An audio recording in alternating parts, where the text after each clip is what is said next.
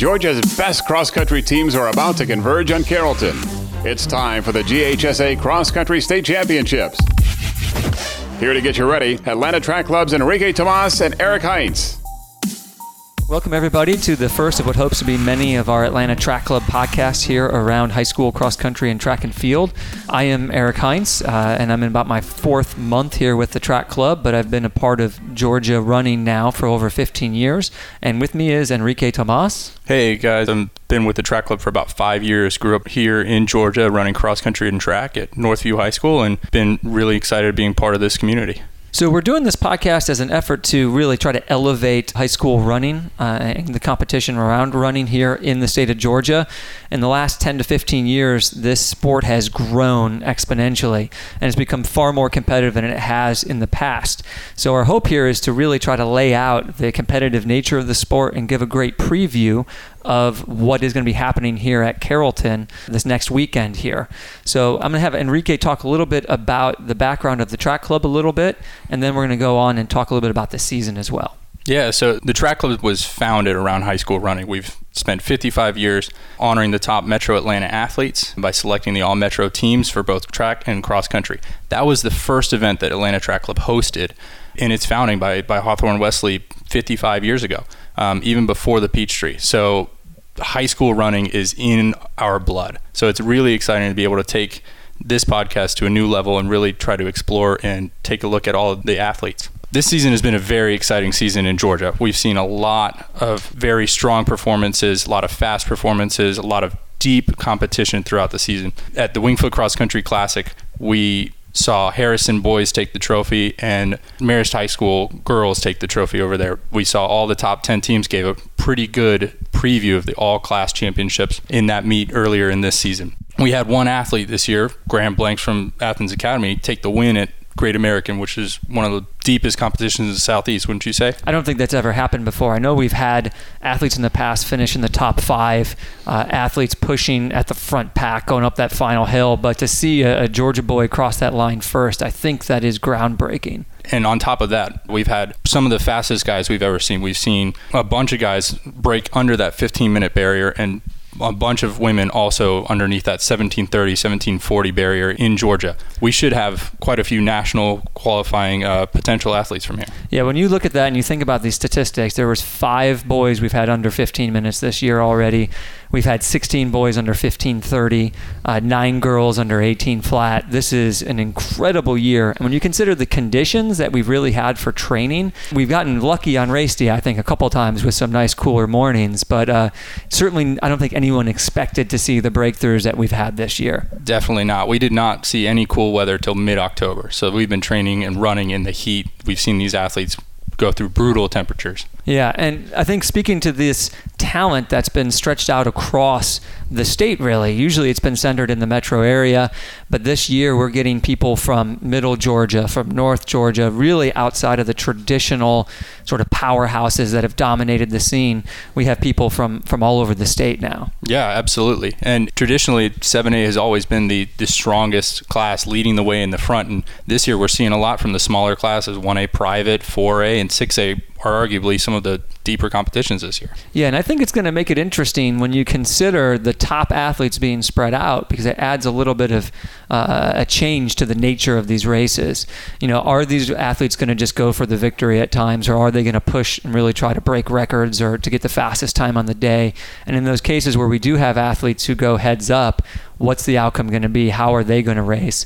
So a lot of excitement coming down the line here. Tactics are definitely going to be a key part of this, especially at our state meet where we've got a lot of hills, a lot of turns, and it's a 2-loop course where everything can kind of change on that second loop versus the first loop. I know we've had a couple of different iterations of that course. Garrett, can you tell us a little bit more about those? So I'm actually going to give quite a bit of history here on some cross-country running in the state of Georgia, probably more than you want to hear, Enrique, but I'll get to Carrollton in a moment. In a little bit of research, going back to the Atlanta Journal-Constitution archives. Oh, man, way back. Title sponsor of Peachtree Road Race, of course. The first cross-country meet in Georgia on record occurred just before World War I, and it took place in Midtown, or what was likely just downtown or just empty fields then, and it was between Boys High, Tech High, Marist School and Georgia Military, which has evolved into Woodward Academy today. I believe Boys High is now Grady High School. So you get some sense of the history here. And those meets continued sort of through the 19-teens. And there's a record actually of Coach Heisman of the Heisman Trophy fame being an official starter for one of these events. Wow. And my favorite tidbit is that they had weight classes. So they had over 100 pounds and under 100 pounds. Wow, I couldn't imagine doing that today. No, there'd be like 6 people in that under 100 pound category. But I just find that amazing. But, war changes everything, and World War I basically put a stop to what appears to be cross-country for about the next 30 years in Georgia history, and we don't get any modern records until around 1953. So post-World War II, right after the Korean War. So we're talking about the Eisenhower administration here, and we start seeing state championships. The GHSA records go back to 1953, and we have athletes mostly coming from the Atlanta area, champions coming mostly from what would be the Atlanta metro area. And as we move into the 60s, things start to get formalized a little bit. This is where you start to see some of those names that we recognize. Westminster boys won their first state championship in 1962, and they've been doing it ever since. So pretty incredible to think about that. So up until 1965, it was just one classification. And other than Indiana, I don't know if there's any other states that just run a single classification. So that would have been a really neat thing. So when we talk about a meet of champs or what they get at Wingfoot Cross Country Classic, where everyone comes together, that's what we used to get at the state meet up until 1965.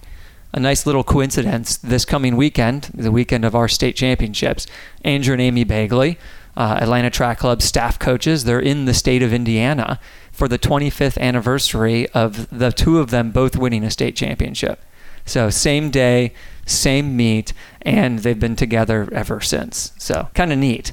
What kind of romance can we find in Carrollton this weekend? I don't know. So we had that sticking up through about 1965 when they started and they moved to 3 classifications. And by 1973, they jumped up to 4. What I found interesting is that it was single A, double A, triple A, and B. And I just have to think about what school would want to be in the B class when there was a AAA class. It's interesting. I'm not sure. Yeah, I mean, I think that would be insulting, and it didn't last very long at that time. But real neat shift, because as the population centers were changing here, you started seeing the champions coming out of DeKalb County a lot more. So from 1970s through the 80s, this really was the era of the DeKalb schools. And to my knowledge, the state championships were held at the Atlanta Waterworks, which is right near where Georgia Tech and IKEA are, sort of the west side of Atlanta, so to speak. And I can't always, determine what the race distances were, but it's cross country. It doesn't matter. It's just the first to cross the finish line. But everyone I've ever spoken to about this Atlanta Waterworks course said there was this suicidal downhill where you ran straight down a hill, straight towards this reservoir, and you made an immediate right-hand turn. And either you made the turn by grabbing onto a flag or whatever the fencing was, or you ended up in the drink. And if you were unlucky, someone would grab the flag and let go, and it would come back and whack you. So, sort of a more violent version of cross-country at that time. But the 70s were a period of change for cross country, particularly because girls began competing in 1975.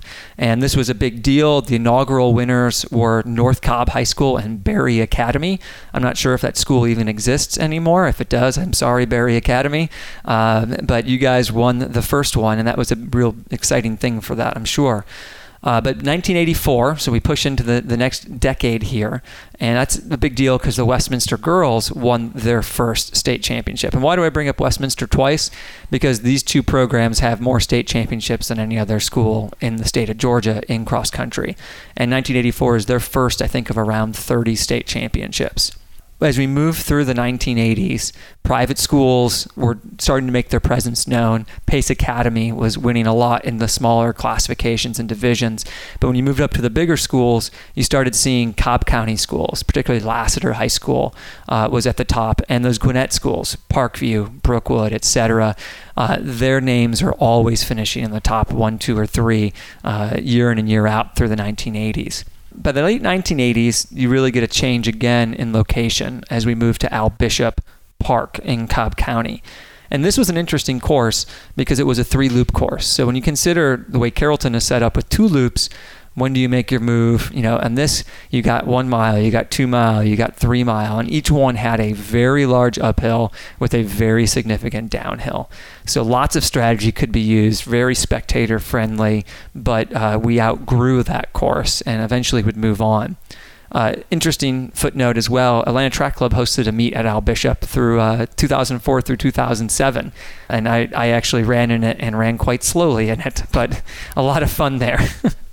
Now, as you move into the decade of the 1990s, initially we're at Al Bishop Park, and then we go and eventually we'll move to Carrollton School Complex with all the different schools that are there, the elementary school, the middle school, and the high school. And this course was known as Old Carrollton, and it had a big woody section that people would run back into and then sort of disappear for a minute or two, and then whoever came out would be the leader and presumably would bring home the victory. But from what I've heard, it was hard. It was really hard.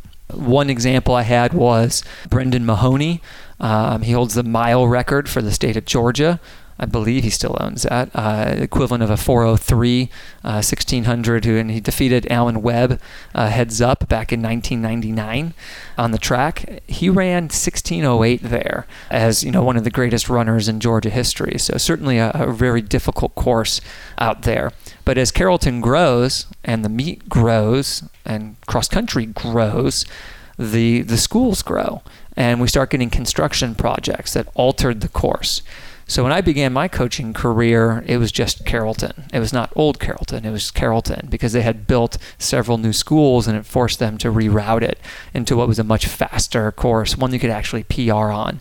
So as you look at the early 2000s, there were a lot of people running season's best at the state meet, which is not something you really see anymore.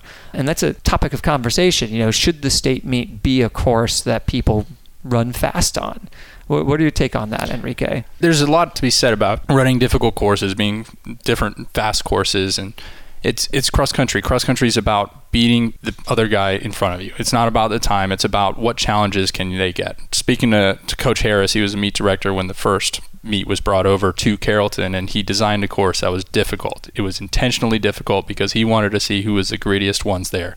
Now he's just the announcer and the voice of God over there, but it's cross country, and that's the beauty of it. It doesn't matter if the course is hard. It doesn't matter if it's flat and fast. It just changes what tactics the athletes have to think about. Yeah, and you see that really at the international level with the World Cross Country Championships this past year being brutally tough. They ran up the side of a museum, I think it was. Yeah, which was really there was a neat. museum, built water pits, all of that. And, if you ever talk to any old timers, it's always, cross country is supposed to be about, climbing over hill and dale and, wading through streams. So it's a stark contrast to the speed that we see so often where courses are designed for people to run as fast as they can. So Carrollton is a differentiator there. It's separate from this tradition that we've moved towards. It is supposed to be difficult and is supposed to measure really the toughest runner. So that new Carrollton course we saw, though, was fast by our current Carrollton standards. So you saw two of the greatest running performances ever on that course. Berkmar High School's Guillermo Macheso ran 15:01 on that course, defeating Ben Hubers. Both of those were national qualifiers that year. Ben ran around 15:30. And then also Emily Bourchier of McIntosh High School, who's currently coaching now, I believe, in Noonan. She set the course record at that layout in 17:45. So definitely capable of running really fast on that course, although it was still challenging. And it had the meat and the bones of the current layout. But, when we get to 2012, we change things. With the growth of Carrollton and the growth of the fields, we had to reroute it, and that's when the infamous separation slope was added, and some of the changes to what most folks call the band field. And times have slowed since then. And there's been a couple sort of iterations of that course, but 2013, 2014, this new version of Carrollton is finalized, and now we can compare really apples to apples of the last 6 or 7 years or so. And currently, the record holders are Riley Friedman of Galloway in 1552 and Serena Tripodi of Lovett in 1817. And these are both national caliber talents, and both qualified to nationals through Nike, I believe. And both of them ran solo efforts that day. They really were remarkable to see those things. Now this year, I think we have a real shot at seeing these records go down. And if I was a betting man, I'd be putting some money on the likes of Graham Blanks or Sully Shelton or Justin Wachtel, trying to stamp their name on it on the boys' side. And, on the girls' side, there's a host of people who are going to try to push that, I think. In your opinion, do you think there's a chance that these things actually go down this year? It's an interesting thought. So a lot of these guys, they're all in separate races, so they're going to have less people to push them and work together. So if we see that go down, it's likely going to be in a solo effort, or maybe just one or two guys who are really going to be pushing for it. So it'll be very interesting. Same thing with the ladies. A lot of those top ladies are spread out among the classes, so there's going to be not really a whole lot of teamwork to be able to push on some of those hills when you're struggling. If you're going down, somebody else taking the lead to keep you pushing. So it'd be really interesting and probably be just as impressive as when Riley and when Tripodi both set those course records. Yeah, I'm with you in that I think having a person with you really pushes you to be your best. But I'm wondering if Riley and Serena were able to relax in a certain way because both of them kind of had those races sewn up early enough that they could push for time and they weren't worried about someone beating them, which may cause you to change your tactics. They could just go all out without much fear. This year, is that going to help someone like Justin Wachtel? I don't know. Or is it going to help someone like Graham Blanks, who's got Devin Wade and has Zach Truitt pushing him to that level? A lot can change. And speaking of change, as we've moved into this new version of Carrollton, we've really started to see our traditional state championships move as well. While I think the early 2000s were owned by Gwinnett County schools, Brookwood boys, Collins Hill girls, some of the best teams Georgia has ever had. Now we start to see some Fulton County schools, Milton High School, Cambridge High School popping up, Forsyth County schools like South Forsyth, Lambert High School, and Cobb County returning back into the mix with Marietta stepping up and others, along with the continued excellence of some of the private schools, St. Pius X, Marist School, Landmark Christian, Westminster, Blessed Trinity. A lot has changed over this time, and 2019 is going to be an exciting edition of this state meet. Certainly. Yeah, we should see a lot of top performances, and we'll see where everybody shakes out. I agree. Cobb County is coming up with Marietta and Harrison being pretty strong on both the boys and the girls side, and Fulton County coming up too. Gwinnett might be having a down year, might not be. We'll see how they play out this year. So as we're looking at this year, just want to do a quick look at what the schedule looks like. So this is the third year that we're looking at the Georgia State Championships being a 2-day meet, right? So a few years ago, there was a little bit of hesitation with whether or not this was a good idea or not. This year, I think it's gotten a lot of positive reviews. You got more people racing in the morning with better, cooler weather. So we're going to see on Friday, November 1st, the races are starting at 9 a.m. We've got 4A, boys and girls, 6A and 5A, all competing on Friday. Saturday is going to be kicked off at 8 a.m. Should have nice, cool weather for the 1A private schools. 7A is going to follow, 2A, 3A, and then 1A public is going to wrap up the day as they have in the past.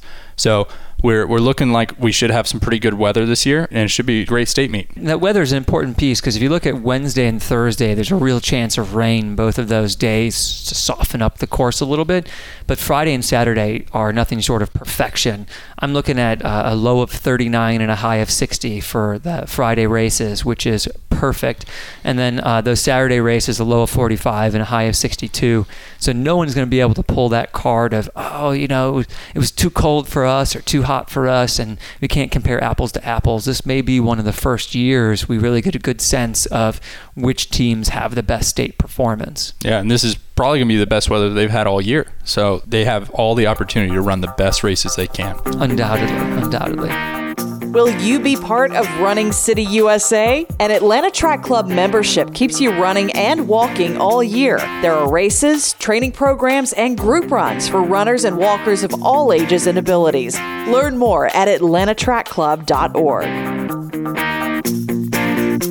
So, Enrique, the first race of the day is going to be the 4A boys race on Friday in that chilly morning air, probably about 40, 42 degrees, and it's going to be a great race. Truly a race, I think, where you have 3, potentially 4 teams fighting for that crown, which is different than what it has been for the last decade, where it's been dominated by Marist and St. Pius.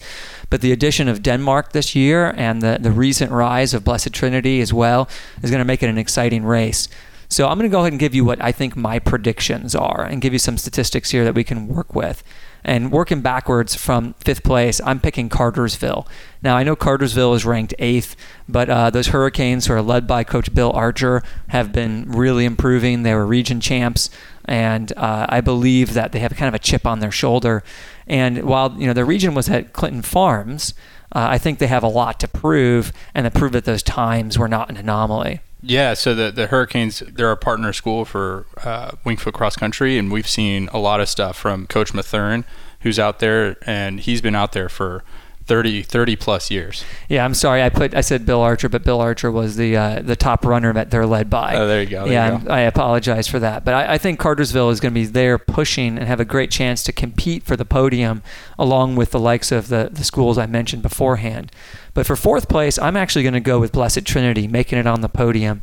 And while they're currently ranked 3rd in the class, the Titans, who are led by Coach Greg Johnson, really are starting to show up. They have a very tight spread in their pack and really are a true team when you consider it. They don't have that front runner that so many others are running off of. Now, Blessed Trinity does rank 2nd in the virtual meet off of the season average time, but we know how that gets skewed by various course performances. So I'm going with Blessed Trinity in 4th place. And then moving up to 3rd, I'm making a prediction that Marist School is going to take that slot. Now, Marist has finished 1st or 2nd for the last 11 years, I believe it is, in Class 4A. And those War Eagles, who are now led by the new coach, Matt McMurray, they had an off day, to say the least, at Region. And I know that there was some conversation about what happened. They finished 4th at Region, but they were missing 2 of their top 5, and those 2 will return for the state meet. And I think that puts them back in the position of being able to contend. And, they have beaten St. Pius this year. They have not beaten Denmark yet this year, but they've beaten Blessed Trinity this year. They've beaten Cartersville this year. And when you consider those pieces and the tradition and the rich history of that program, I'm going to bet and put them in 3rd place there. Their top runner, Jalen Mallett, is going to be a big determining factor. He's likely to be on the podium and help give him that low stick. But now here's where you have this real big question. Who is going to be at the top? St. Pius, who has won or come in 2nd the last 10 years at the state meet, or Denmark, sort of the new kids on the block. And Coach Ty Brown and Coach Andrew Hudson over there have a lot to prove. And Coach Hudson has nothing to prove. He proved it in his days at Collins Hill. But this is going to be a really interesting race when you consider this. Denmark has demonstrated their speed and strength at ASICS, where they had a really strong run. They dominated that Region 7 Quad A, and I think for the most part, flew under the radar this year. And people were not thinking about them, and they came out and just blew out that region meet, and all of a sudden people are saying, okay, these guys have a real shot. Now, they are a team that has a strong set of front runners, but they also have a really good pack. And if they can get that pack into the top 20, they can take home this victory. But I am making the prediction that I believe St. Pius is going to be the number 1 team. And they're currently ranked 2nd, but Coach McClay seems to always have them ready at the state meet. And they're led by Chad DeWitt, and I think they're going to be able to pull this off. Now, I will admit that they showed a little bit of weakness at Great American, but very strong pack, super consistent. They rarely have a bad day. Lots of tradition and a great pack team. And when you consider that their number 4 runner is better than anyone else's number 4 runner on paper, that is a big determining factor for me, because their 1, 2, and 3 can run with most others 1, 2, and 3. But you need that 4 and 5 down there, and I think St. Pius has got that. So a lot happened in there with St. Pius being the predictor, but I think the dark horse, the surprise for a lot of folks will be how close Denmark makes it. When you look a little bit further down, and I mentioned Cartersville in 5th, I think there's 2 teams that are going to take issue with that. That's going to be Oconee County and North Oconee, both of whom have been really contending this year and running well this year. And I think if they have the right day, they have that shot at 4th place, 5th place, and maybe even 3rd if they hit a home run on that Friday morning. Yeah, I mean, if you look at those two teams, Oconee County and North Oconee, they both have two very different type teams. North Oconee has a good low stick on the front side, where Oconee County has a pretty solid group that they're going to try and move up as a pack. I mean, I don't see or take any issue with your predictions for that. It's going to be interesting to see where Denmark is. They haven't really competed against any of these other teams, so there's really nothing that we can look at and say, yeah, Denmark over St. Pius or Pius the other way. So it's really all speculation, and I agree. I think Denmark could take it. Yeah, I think you're right on this. They're going to come up with a different attitude, and they're going to be approaching this from the standpoint of, this is ours, we're going to take it, this is the first time. But there's something to be said about being Marist or St. Pius and looking down the line and saying, we're the only two schools that have done this for the last decade. That's an impressive feat. Now, in Blessed Trinity's defense, they did win a state championship over Westminster, and they have a very strong team. But since they've moved to 4A, they have not gotten out of third place. So St. Pius and Marist can have that little bit of hubris or arrogance, the confidence of having gotten the job done. While Denmark, I think, is going to have that chip on the shoulder, which is going to give them that extra oomph to really make it close. And another thing that's interesting, especially in this, 4A is one of those where it's really a melting pot between private schools and public schools. Denmark is a public school. Those other 3 or 4 schools that you mentioned are all private schools. So I wonder if that's something that they're also going to be thinking is we're public. We're going to push this out there. It's been a long time since a public school has won 4A. It is, and I know in years past people have proclaimed themselves the public school state champions, and I know why, because it's tough going up against some of these private schools. Denmark's success, though, does reflect that shift to Forsyth County that we've talked about, too, as the successful programs have branched out beyond sort of traditional Gwinnett and Cobb areas. So a really interesting phenomenon happening there. And when you look out to Oconee and North Oconee, that's the Athens area. So a lot of diversification in where these strong programs are coming from. So I think that means we should probably look at the individuals a little bit here.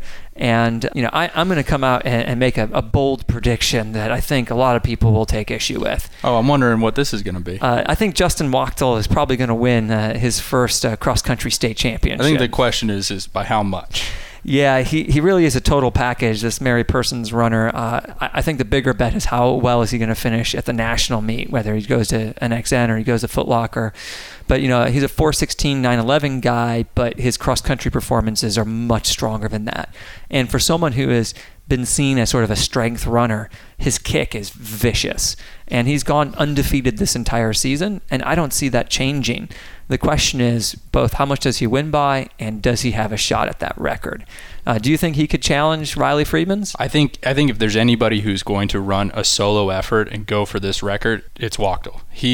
Last year, I just remember him taking it out. We're all looking at this kid, and 2 years ago, he took out this race and led for a mile and a half, almost 2 miles, just pushing it from the front, looking like he was at full sprint the whole way, and he still races that way, as he did as a freshman, as he did as a sophomore. So I think he's going to be one who's going to push the pace and try to get that record, not just go for a win, because I think he knows that he's got that locked up. He does. Really super nice, humble kid, willing to push the pace, willing to suffer, and he held that lead until Atlanta Track Club's own intern, Leif Anderson, was able to pass him for that victory, and Wachtel was second last year. But he remembers that, and he wants it.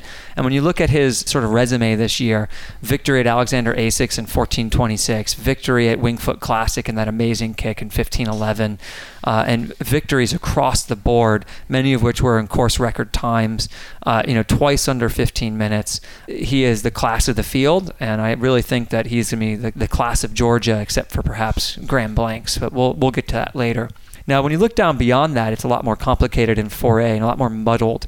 And my pick for second is going to be a Denmark's number 1 runner, Karthik Kochuj-Parambril. And I apologize to Karthik if I mispronounced his last name, but he is a phenomenal runner and truly what I consider massively underrated. He is a 418 guy. He's run 152 in the 800. He's got a vicious kick, but he is unproven on the hills. Denmark has mostly run some flatter courses. I'd be interested to see what happens when he gets to Carrollton. But I think that he has the ability to beat the rest of that field. And I think right behind him is going to be Ethan Ashley of Denmark as well, well. And he's a 428, 948 guy, but consistently near the front. Very predictable, very consistent, super strong. I saw him race at the Region 7 Quad A meet, and he was very tough. So when you move beyond that, then you start really getting into the top runners of some of the other teams. And I predict Jalen Mallett will finish 4th. I think if he is on, he's got a great shot at running with Karthik and Ethan, and he might be 2nd because he's consistently beaten most of the other runners in Class 4A. 159, 433 guy, so good wheels, good strength. It just depends, if he's going to be able to stay with that pack and if that pack chases after Wachtel. And then my pick for 5th place is going to be Chad DeWitt of St. Pius. Really consistent, rock solid runner, super hard worker. Consider that he was a 446, 953 guy, and now he's one of the best people in Quad A. That's a testament to the work that Coach McClay has been doing with Chad, and he's improved quite a bit. Now, if you look at the virtual meet, it's Wachtel far and away, but I think we have to mention 2 dark horses to really surprise people. And I'm going to throw out the name of Luke Gaddis from Chestatee. He ran super hungry at Region 7 4A, and I know he's got something to prove out there, and I know he's going to stick his nose into that front pack. And then also Davis Potts of North Oconee, 432, 940 guy. He's been top 4 at every meet he's gone to except Warpath, and I anticipate he's got the confidence to put himself into that mix. So a lot of excitement here. When you look at those schools and you look at those runners, each of them has a team that's in the hunt as well. So you can't just go all out unless you're Wachtel, because if you were to fade, you might lose 5-6 places. And that's the difference between 2nd for your team and 3rd for your team, or being on the podium or not being on the podium. So there's a lot on the line when you think about this Class 4A boys race. Yeah, that podium is going to be tough to get on for sure. There's a couple of pairs of teammates that are really going to push themselves. I mean, Davis Potts also has his teammate Alex Thomas, who's been with him the entire. They've been trading places the entire season, so they're going to have another person to work with. Same with Karthik and Ashley. That's right, and you could consider Jalen Mallett with Diego Palmasano together as well. So there's a lot happening there. And those top BT guys, Josh Fuller and Adam Wade, they too have been very consistent. So it's really the year of sort of the 1-2 punches for most of these schools in contention for the trophies. What do we have on the girls' side? I believe this to be the most exciting team race that we've seen in Georgia cross country for a long time. And this pits together the number 1 and number 2 teams all class, along with, I believe, the number 4 team all class in Blessed Trinity. Never do we have 3 of those schools together, and 3 schools that are as evenly matched as they really are. And when it's incredible when you think about this meet, we have not just these top performing schools, but these are some of the best teams in Georgia history, not just 2019, but in history. I mean, consider the statistic that Marist has had 6 girls under 19 minutes in the same race once this year. And consider the statistic that St. Pius has had 2 girls under 18 in the same race this year. And that's things that you've never heard of, we've never seen, going back to some of the Collins Hill days in the mid-2000s. So really a new level of high school cross country here on the girls. So if we look at the girls race, my prediction for 5th place is going to be White County. They're currently ranked 5th in 4A, and led by Coach Matt Dover. The Warriors are led by individual Ellie Gearing as well. White County has a lot going for them. They're a strong team that's been consistently improving throughout this season, strong pack running, and I think they're a little bit underrated. But when you get to 4th place and making it on the podium, I'm going to put out the name of Oconee County. They're led by Coach Lynn Eli and their individual number 1 runner, Jenna Champer, and they are a phenomenal school. Ranked top 10 all class. Oconee County can be a state champion really in almost any classification. Probably just not in 4A this year, looking at the firepower that's in front of them. It's the toughest division, and they have a 1-2 punch that is really strong. But if they're going to move up to 3rd, or if they're going to have a shot at getting 2nd, they're going to need their 4 and 5 to step up and really, drop that 30 to 45 seconds necessary to compete with some of these other schools. And I can say that the Oconee County team came to Atlanta Track Club's cross country camp this summer, and I can tell you the amount of hills that we ran, all of those girls are tough as nails. So they're going to have a lot of strength on the Carrollton course. So if they're going to pull it off, they're ready to do it. And their number 1 has stepped up big. Jenna Champer won Region 8 Quad A over Morgan Vaden. of St. Pius, and everyone I've heard from said that she looked very strong. She's a freshman, I believe, and she's just kind of figuring things out still and starting to click. I didn't even find any track results for her. So really a potential to be a good low stick for Oconee County there. Moving into third, I'm predicting that we see Blessed Trinity. Led by Coach Johnson, the Titans have a really tough runner up front in Hannah Miniuti. And Blessed Trinity has been probably the best team to not win a state championship for the last 5 or 6 years. And it's because of the classification that they're in. And certainly I would go out on a limb and say that Blessed Trinity could win a state championship in any classification, except maybe I want to see them race against McIntosh. But this year, it's just probably not going to happen with the likes of Marist and St. Pius in front of them. They have, once again, a super tough top 3. They ran really strong at their region meet, but they need their 4 and 5 to close that gap up and improve their pack running. But you got to feel for the Titans in terms of having to face this competition in year out, but that's what makes you stronger and that's what makes you better. Yeah, absolutely. It's deep. So here is what I consider to be the race of the meet, both for Friday and Saturday, Marist versus St. Pius. And in full disclosure, I spent 13 years coaching at Marist, and I have to put that out there so no one calls me out for favoritism. But I would say, when you look at St. Pius, their top 3 is second to none. And I would argue that their 1, 2, 3 is perhaps the best or second best 1, 2, 3 in the history of Georgia. But they're very young at 4 and 5, and there's not much behind them. So if anyone in their 4 and 5 were to falter, that would be a real hurt for them. And going into a state meet, that's sometimes a concern, but they have been super consistent again. And they have never shown any weakness. They just need their 4 and 5 to be able to move up to support that 1 through 3. And then you look at Marist, as I said, 6 girls under 19, that's never happened before. They have a pack that's as best as ever been in terms of what their spread is at that pace. But if they want to beat St. Pius, they're going to have to put at least 5 in front of St. Pius's number 4, potentially 6, and really would need 6 or 7 in front of St. Pius's number 5. That is not something to laugh at. That is a tall order at a state meet, especially when you're looking at the quality of running coming out of Pius's 4 and 5. But my prediction is that Marist War Eagles will pull off their 12th in a row over St. Pius, led by Coach Matt McMurray and individual runner Kathleen Shellman. And Coach McClay, his first year at the helm of the girls program at St. Pius, and they're led by Morgan Vaden individually, will bring home the runners-up trophy. And it's really incredible what we're going to see in this 4A. It's going to take placing all 5 girls in the top 15, top 20 in order to get that win, which is just incredible that they're able to place that many people up front, and that's what it's going to take to win. Yeah, when you look at this, if you look at the top 17 people in the virtual meet, 15 of them are between Marist, Pius, and Blessed Trinity. And I know virtual meets don't tell the entire story, but that is pretty remarkable. And in fact, when you throw Oconee County into the mix, the top 23 girls in the virtual meet are from those 4 schools. So very top-heavy programs here, and that's going to make the team scores much lower. And with these tiny team scores, 1 place difference is going to matter because the displacers from the other schools that we're going to see in some of these other classifications.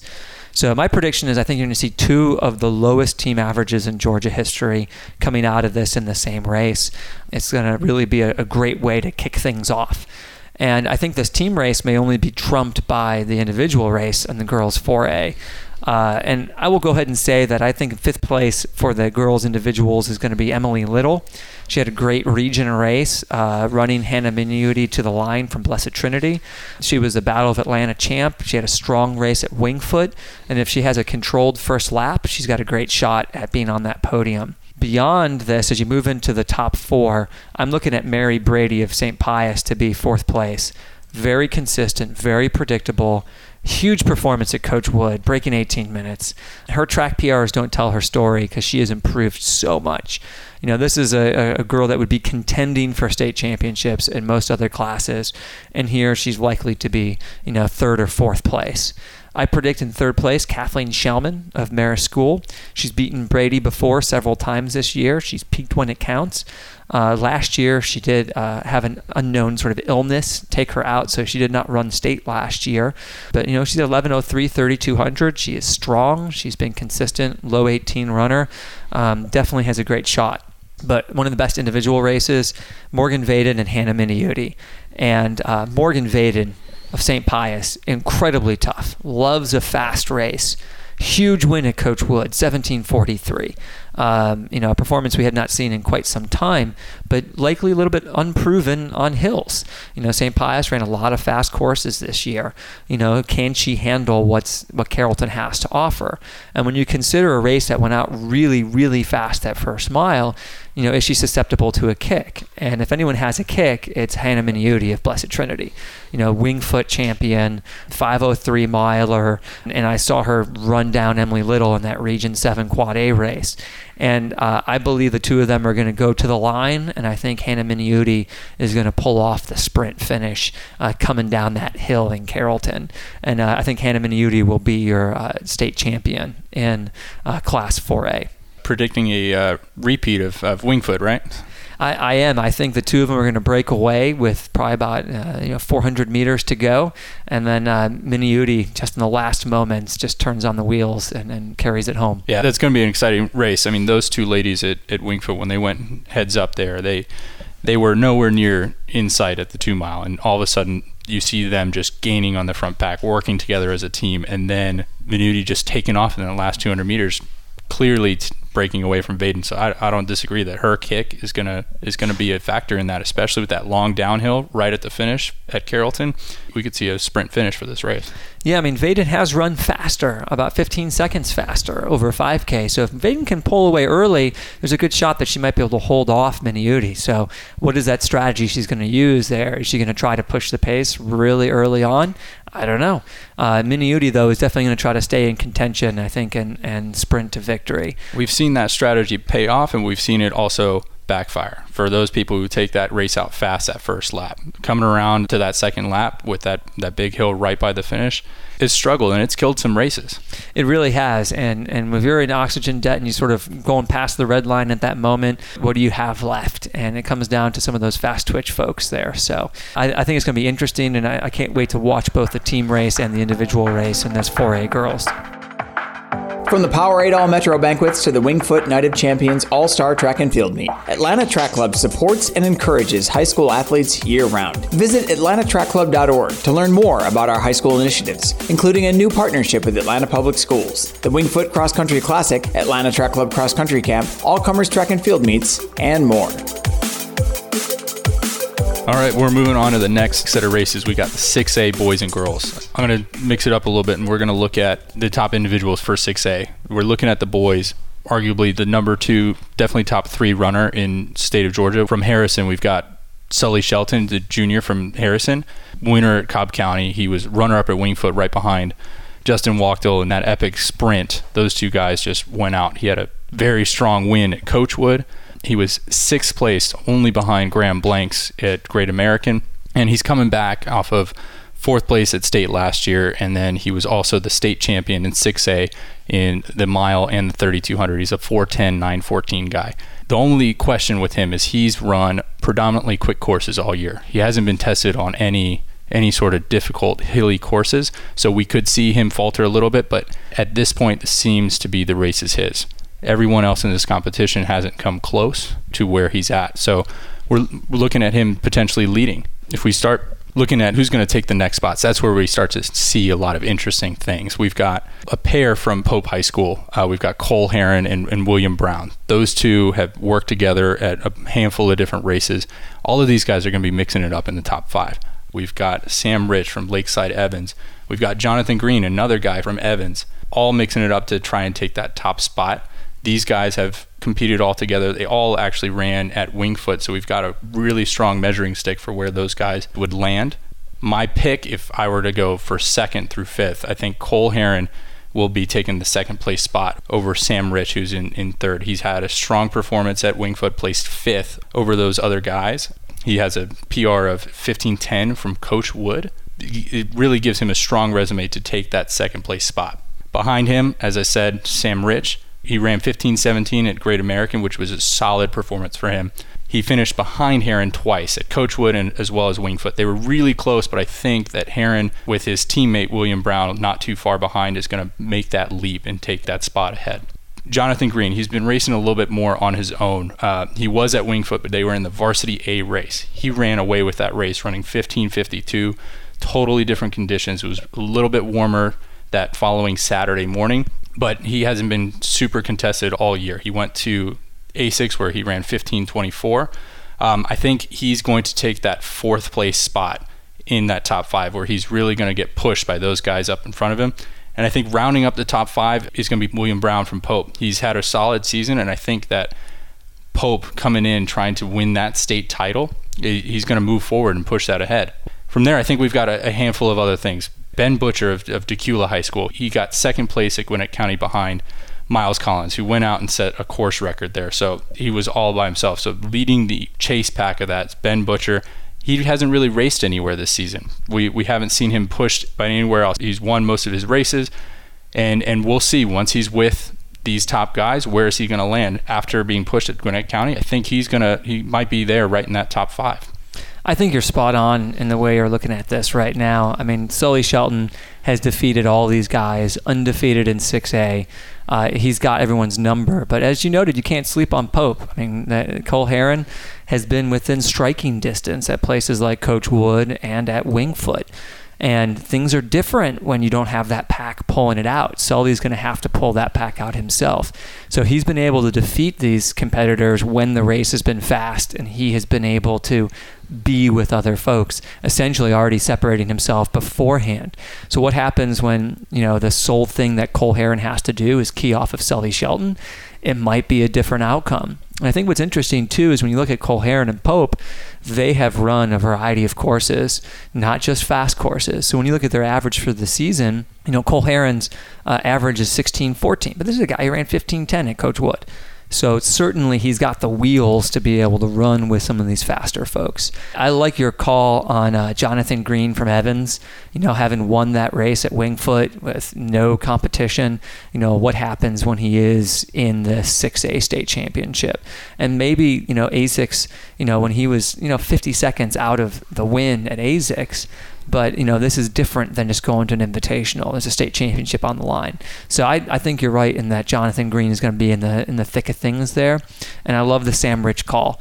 Lakeside Evans has produced tons of great individuals, and undoubtedly you're going to see him sticking his nose in this as far as he can. He's been a competitor really since Battle of Atlanta, I think, earlier this year. He's been really out in front doing great things. So I think it's a great race. I think Sully takes it away. He is the total package. As you said, he's got the best mile PR in the entire state, and he's got the strength regardless of the course. So I think Shelton for the win and Herron for the runner-up. It's going to be exciting. Those two guys that you just mentioned are really going to be the front runners for this team competition. Arguably, this on top of the 4A girls, this might be some of the closest competition as well on the guys' side for 6A. Harrison, Pope, Cambridge, Alpharetta, and Alexander are kind of your top 5 teams that we're looking at for 6A. If I were to place those 5, I think Alexander probably takes that 5th place spot, just shy of being on the podium. They've got a strong, tight, close pack, but that pack is just a little bit further back than who is going to take the 4th place spot. I think right before that, if we do see a big day from their 5th runners, they could swing in and get that podium spot. But I think that podium spot, that last 4th place spot, is going to be to Alpharetta. See, that's something that's interesting is while that last 4th or 5th runner can push a team back off the podium, it also means there's so much more room for improvement. When you look at a team like, say, Harrison, and I won't go into too many details now, but, there's not many places for them to move forward. But a school like Alexander or a school like Alpharetta, some of those runners can pick up 5, 10, even sometimes 20 spots and totally change the nature of this team race. But a good call with Coach Robinson's Cougars and Coach Melissa's Raiders in the 5 and 4 spots. Yeah, it's going to be that same thing for that 2nd and 3rd place spot. I think when we've got those, we've got both Cambridge, Harrison, and Pope all have a pretty strong front runner. These guys are no strangers to the podium at the state meet. We've got Cambridge, who's been in the top 3 the last 3 years. Pope, who's been in the top 3 or 4 as well. Harrison has been up there as well, not as far up as those other two. But if I'm going to take a pick, I'd put Cambridge with Coach Brad Coulter in that 3rd place spot. They really don't have as strong of that front runner that Pope and Harrison both have, and I think that's going to be difficult because those front runners in this race are pretty solid. It's going to be very difficult to make up that ground on the front end for that. They have a really tight pack with 3 and 5, and they've been on the podium before. They're experienced for a state, and they're good to get themselves set up. I just don't think that they can overcome the low sticks that Harrison and Pope both have. Yeah, it puts them at a disadvantage to a school like Pope, but it gives them an advantage over a school like Alpharetta or Alexander at this time. So it is the nature of the beast, but Cambridge was 2017 state champions, so they know how to get it done. Absolutely, and in that race, they came out of nowhere. Nobody was expecting them to take that title. I know that that's fresh in Pope's mind because they were upset that year and lost to Cambridge. I think we know that Harrison has had a dominant performance over Pope through this year. They had a 70-point margin of victory over Pope at Wingfoot. They are undefeated against Georgia competition this year, and they're arguably the best boys team in the state. They did place 3rd at Coachwood, but that was behind teams outside of Georgia. I think handily Harrison is going to take this spot. Now, Pope does have the outside chance that they could unseat them because they have that strong 1-2 punch of Brown and Heron. And then the other Heron, Casey Heron, their 3rd runner, has plenty of room to be able to move up. The weakness really lies in their 4 and 5. If those 4 and 5, they, as you mentioned before, they have a ton of potential to drop major points in this race. So if we see those guys move forward, we could see Harrison get unseated in the state meet. Those points may or may not be easy to pick up, but with that title on the line, you never know what we're going to see. Well, what's interesting, though, is a state meet is not Wingfoot. At Wingfoot, you're going to have the number 1, number 2, number 3 runners of 30 schools all pushing those 4 and 5 guys back. But you get to a state championship like this, you pull those schools out, and all of a sudden that 70-point margin of victory that the Hoyas had over the Greyhounds, you're looking at 25 points. It's a significant change when you pull out those other schools. And then all of a sudden, it's really just sometimes a 15 or 20 second difference with some of those people in the back of the pack. Right. So you got 2 guys in the back moving up. That's double the points, every single one that they get. Exactly. So, and I think, Harrison's 1-2-3 is very strong. Pope's 1-2-3 is very strong. They line up very well. So those 4 and 5s will be the differentiators here. And I think that it's going to make for an exciting time, especially with Pope for once being the underdog. There's an energy that comes with being the hunter and not the hunted. You can run aggressively as opposed to having to run defensively. I don't know which Harrison will show up. Is it going to be the one that's running to not lose, or is it going to be the Harrison that's running to win? Those are very different attitudes that they'd be bringing to the course that day. It's a similar story on the girls' side. These are some of the best runners in the state as well. It's not as deep as we saw on the girls' 4A side, but the 6A girls are still bringing it. So you've got some of your usual suspects who've been in the front for a while. I'm going to name my top 5. I think in 5th place, we're going to see a South Georgia runner in Kayla Galler from Richmond Hill. Coach Seibert down there has been working with her for a while. They've been making the trip up to Wingfoot, and she actually won the varsity A race and has had a pretty stellar season. She knows how to mix it up. She knows how to lead from the front. So we shall see from there. Next, if I were to pick, it would be Ashley Sechrest from Cambridge. She has had a pretty solid season, just not quite as strong as the 3 girls who I have placed ahead of her. She was on the state championship team, so she knows what pressure there is to be up front to be able to lead that team to the win. So I think she's going to do a good job of leading that team and take the top 5 spot. This one I think is going to be a little bit of a mix-up, but I'm taking Katie Earwood of Evans High School to take 3rd place. She had a very strong showing at Wingfoot. She's region champ. She's had a very solid year, and I think that she's running with something to prove. Kayla got her at Wingfoot, but I think that she's got a lot of motivation and is kind of my dark horse to take a top 3 spot. Now we're looking at the top 2. The top 2 here, ironically, both McKenna's. Now, which one are we going to take? Which one are we going to see? We've got McKenna Gates. She was the 2-time defending state champion. She's always turns up for this race, and she has done an incredible job her freshman and sophomore years at this race. She's a triathlete, so she's training all the sports, and she's constantly pushing. She's got a season best of 17:57 at Warpath. Creekview hasn't gone to any really of these big invitationals. Warpath's kind of the biggest invitational that we've gone where we've seen that she was tested. She ran really well there. And then we're also looking at McKenna Croft from Douglas County. She was the state runner-up in 2017, and she only lost to McKenna Trappigan at A6, who's arguably one of the other top girls in the state. So if I were to choose between the two, I think I'd have to pick McKenna Croft. I think she's got a chip on her shoulder. She's been state runner-up. She's been in the top 3. I think she's got something to prove against McKenna Gates. I love the fact that so many of these runners are not from the metro area. I mean, outside of Ashley from Cambridge, we have mostly schools that are into the next round of counties or beyond. And I think that, McKenna Croft, as you said, has something to prove. I think people were questioning some of her times early on when she was running really fast last year, and then she came out and she proved everybody wrong that she was the real deal. So super strong runner, and I think she's got a great shot this year.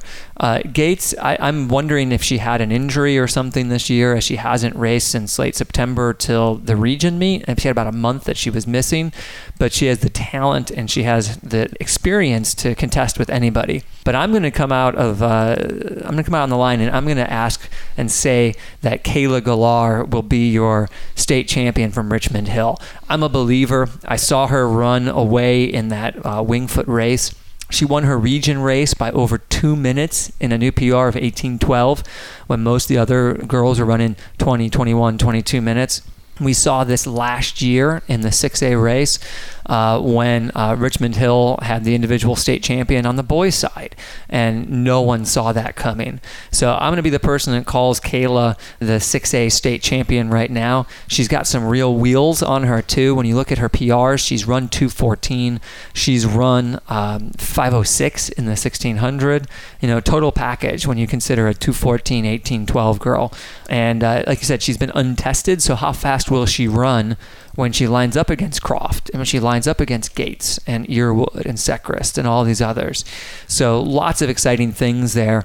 And you didn't mention Riley Perlikowski. I want to mention her as, helping the Hoyas as well. She's got a great shot at being out there on the podium, and Madison Kennedy of Evans as well. So lots happening here in this girls 6A race. Yeah, it's going to be exciting. That's an incredible call if Kayla does take that title. There's no reason why she couldn't do it. She also placed second at Battle of Atlanta, which was another time that she was tested. But since then, she's won everything else that she's been put into. So can't fault you for coming up with that. I'm not sure it'll happen, but I guess we'll see. And that's why You'll owe me a Powerade. Ooh, I think we can definitely do that. So you mentioned Perlikowski leading Harrison in the team race, and I mentioned Ashley Sechrist potentially leading the Cambridge Bears team race. As we look at the team race, if we're looking at the top 5, this is also going to be relatively close when we're looking at this. We've got Allatoona potentially taking the 5th place spot. They've been consistent throughout. They've got a tight pack. They just don't really have any front runner pulling them along. We've talked about a tight pack being important in these championship type fields. Where really that pack moves, you get exponentially less and less points. So I think that pack is going to benefit them, putting them in the 5th place spot. Now I think this next one, I think Pope High School is going to take the 4th place spot. If you're looking at the virtual preview, they look like they're a good bit behind taking that 5th place on the season average, but they've performed well. They've beat Allatoona at Battle of Atlanta. They beat them at Cobb County. They beat Cambridge at Warpath. So they've had those strong performances. Not sure which Pope will show up, but I think that they're going to take that 4th place spot since they have been a little bit inconsistent. We'll see which Greyhounds team shows up at state. Yeah, and something that separates them from a team like Allatoona at this point, as you said, is a front runner. Allatoona is spotting almost every other school about 10 points on their number 1 runner, and that's a big difference maker when it comes down to these podium spots. But in both cases, if that pack moves forward, they're going to be dropping a lot of points, and they have the potential to move up those ranks and threaten some of these other schools.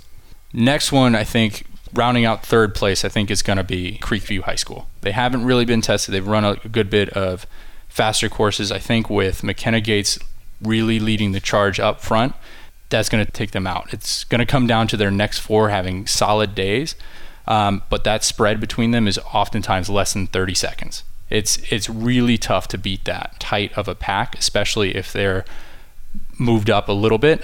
So I think that pack is really going to benefit them in this race. Yeah, anyone looking at the virtual meet will say, oh no, they have a 2.5 minute spread. Well, not really when you consider how far out in front Gates is. It's really coming down to where that 2 through 5 is, and that is super tight, really, with the likelihood of their 3, 4, and 5 finishing, shoulder to shoulder.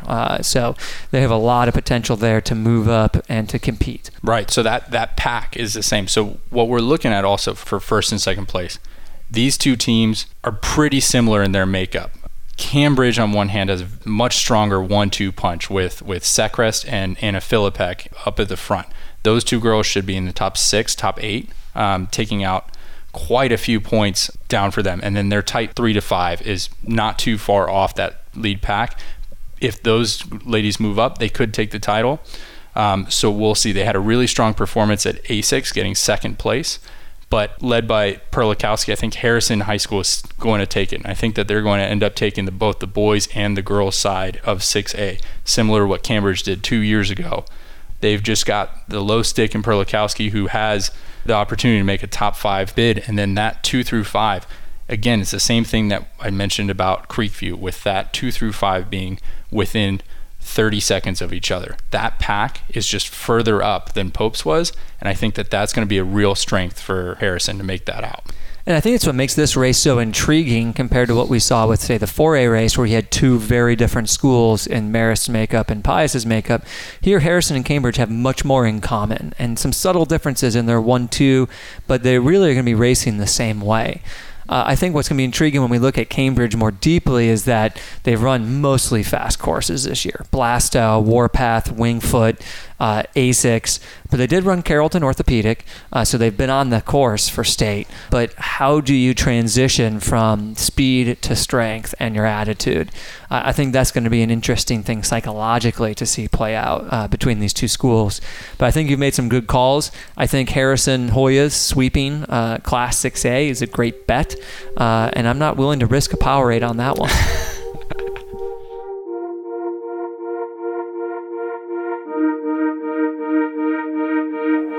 All right, so moving on, we've got the last two races on Friday. We're looking at the 5A championships. We're looking at the boys first. So we'll take a look at the individuals who are coming up. The championship should be a tight race between the Decatur Bulldogs and the Carrollton Trojans. There's a Decatur duo who's going to be up front in that top 5 that hasn't moved around, that hasn't beaten the Carrollton's low stick in Colin Jones. So there's a strong group of 5. I'm going to list them out, and then we're going to go through and look at who we think and where they're going to land.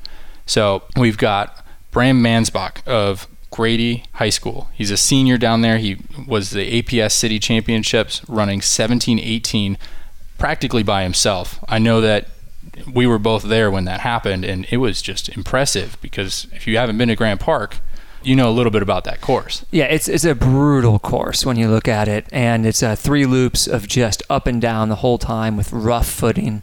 And Mansbach ran 30 seconds off the course record. I know that sounds like a long way, but that course record's held by Zane Coburn, who was one of the toughest runners of the mid-2000s to go through the state of Georgia.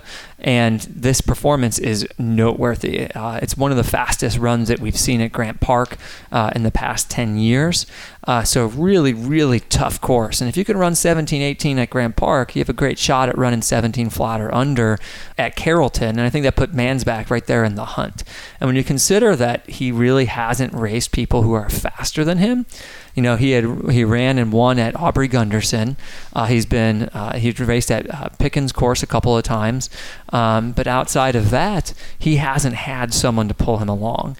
And I think that puts him in a position to be an underdog, to be that dark horse, to make it onto the podium and to represent there for the likes of Atlanta Public Schools. So I predict that he's going to be in the mix, and Coach Kramer is going to have him run a smart race. And I think 5th place is a great spot for Bram. And you mentioned that performance at Pickens County. Just so since Grady doesn't go to a lot of the bigger competitions, they went to that Pickens course earlier that season. Pope High School and a few other big schools went there and competed. He ran about 15 seconds faster than they did on that course earlier in the season. So to me, that gives you a little bit of a measuring stick as to where his fitness is and what those times mean. He also was at Aubrey Gunderson, where he ran unchallenged, winning by 25 seconds. And this is why the virtual meet doesn't tell the whole story of what we have going on here in Carrollton, and why you guys got to get out there to watch these races, because you're going to see folks who you don't see on Mile Split contending for trophies and for medals. So moving on to fourth place. This is kind of my dark horse. He hasn't had the strongest season yet, but I think he's probably going to take the fourth place, potentially the third place spot. It's Dominic Macias. He's of Union Grove. He's always a force at the state meet. He's been several top 5 performances at state. Last year, he was this defending state champion. He's a 153 800-meter guy, and he knows how to race and sticks with that front group and then makes that move towards the end. I think that he is a very strong candidate to potentially take a higher spot than this, but because of a little bit of inconsistencies this season, I think it's going to be a little bit tougher for him to take over one of the top 3 spots. How do you call the defending state champion and a 153 half-miler an underdog or a dark horse? I can't see that. I think he is going to be at the front, and he's going to be in the thick of things from the beginning, and he's someone that everyone already knows about and everyone is aware of. He's the real deal, and like you said, he's been inconsistent a little bit this year, but he's always gotten it done at state. I think it's more that we haven't seen a whole lot from him this year. He hasn't been as up there. We haven't seen a top performance from him throughout this season. So in terms of the season, he's not front and center. So it's possible he could be there. It's probably not a favorite position, but I think he'd probably not be able to take that one of those top 3 spots. You know, he did win the Henry County Championship. He was the region champ. He did win his race at Carrollton Orthopedic.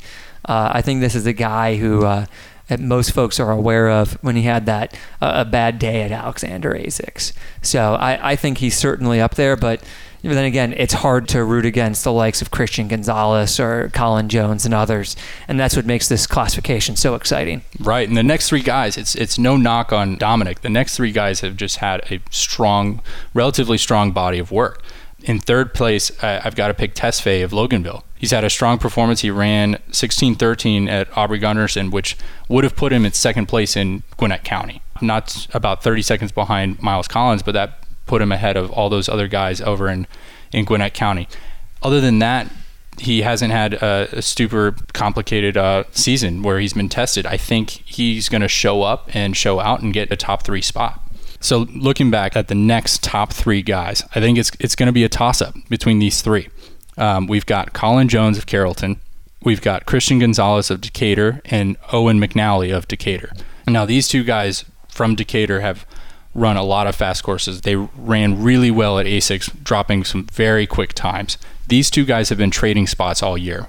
Christian will win one race, Owen will win the next. I spent some time with these guys over the summer. They are dedicated runners. Met them at the Atlanta Track Club cross country camp, and they're dedicated. They are leading their team to potentially a 5A state title. I just don't know that they have what it takes to unseat Colin Jones. Colin Jones has had a really strong year. He got top 10 at Wingfoot, which is arguably one of the deepest fields in the state. He did have a little bit of a misstep at Coachwood, but the rest of the year was really top performances, with the season best ending at 15:35. Not to mention, that's his home course. He runs those hills. He runs that course all the time, and he'll have crowd support, and he's got to defend his home turf. I think that there's a ton of value to that, and I think he's going to be running to represent his school, represent his city, and I think he's going to take the first spot. Now, I think Gonzalez and Owen, I'm not sure who's going to take that top spot. What are your thoughts? You know, this is closer than I think a lot of people think, because Jones has run away with a lot of performances. But if you go all the way back to Carrollton Orthopedic, Jones ran 16:29, Gonzalez ran 16:35. I mean, those are both stellar times on that course, and that's really close.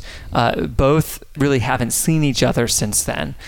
So to bring them all back together, you know, there's an interesting play there. But I will always give credence to home turf advantage. Having run on difficult courses, you know, on Marist campus for a long time, you know those hills like the back of your hand. You know when to push, you know when to relax, and you know what to avoid. And I think when you consider that, Jones has a real advantage.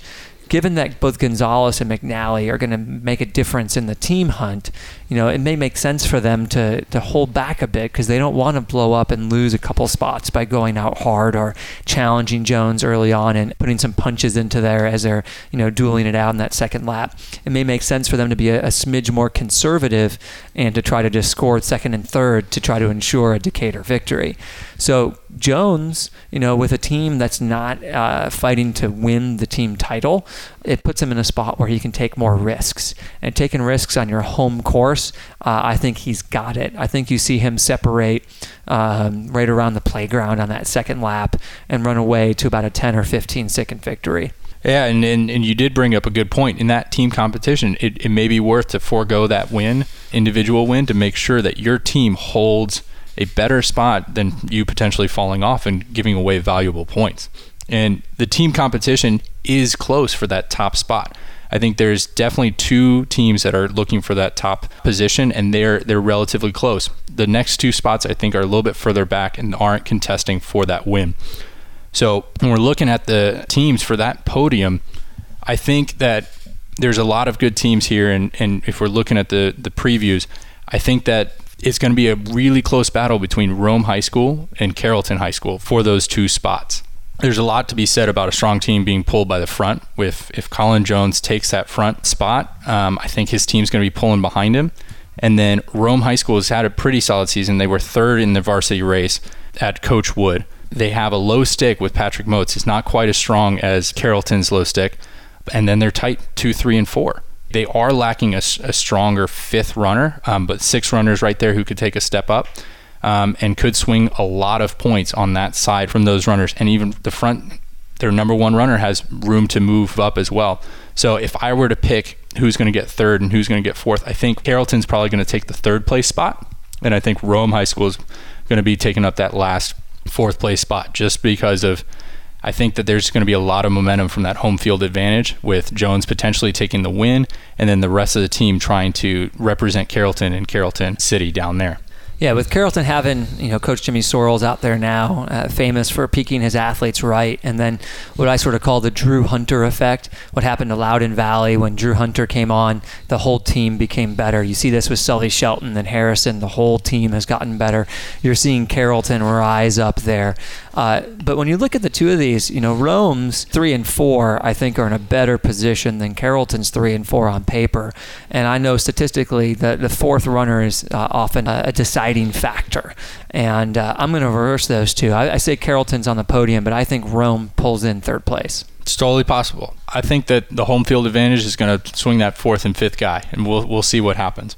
Now, we've got a totally different story for our 1 and 2 spots. We've talked about Decatur with their low sticks of Owen McNally and with Christian Gonzalez. They have a very strong 1, 2, 3.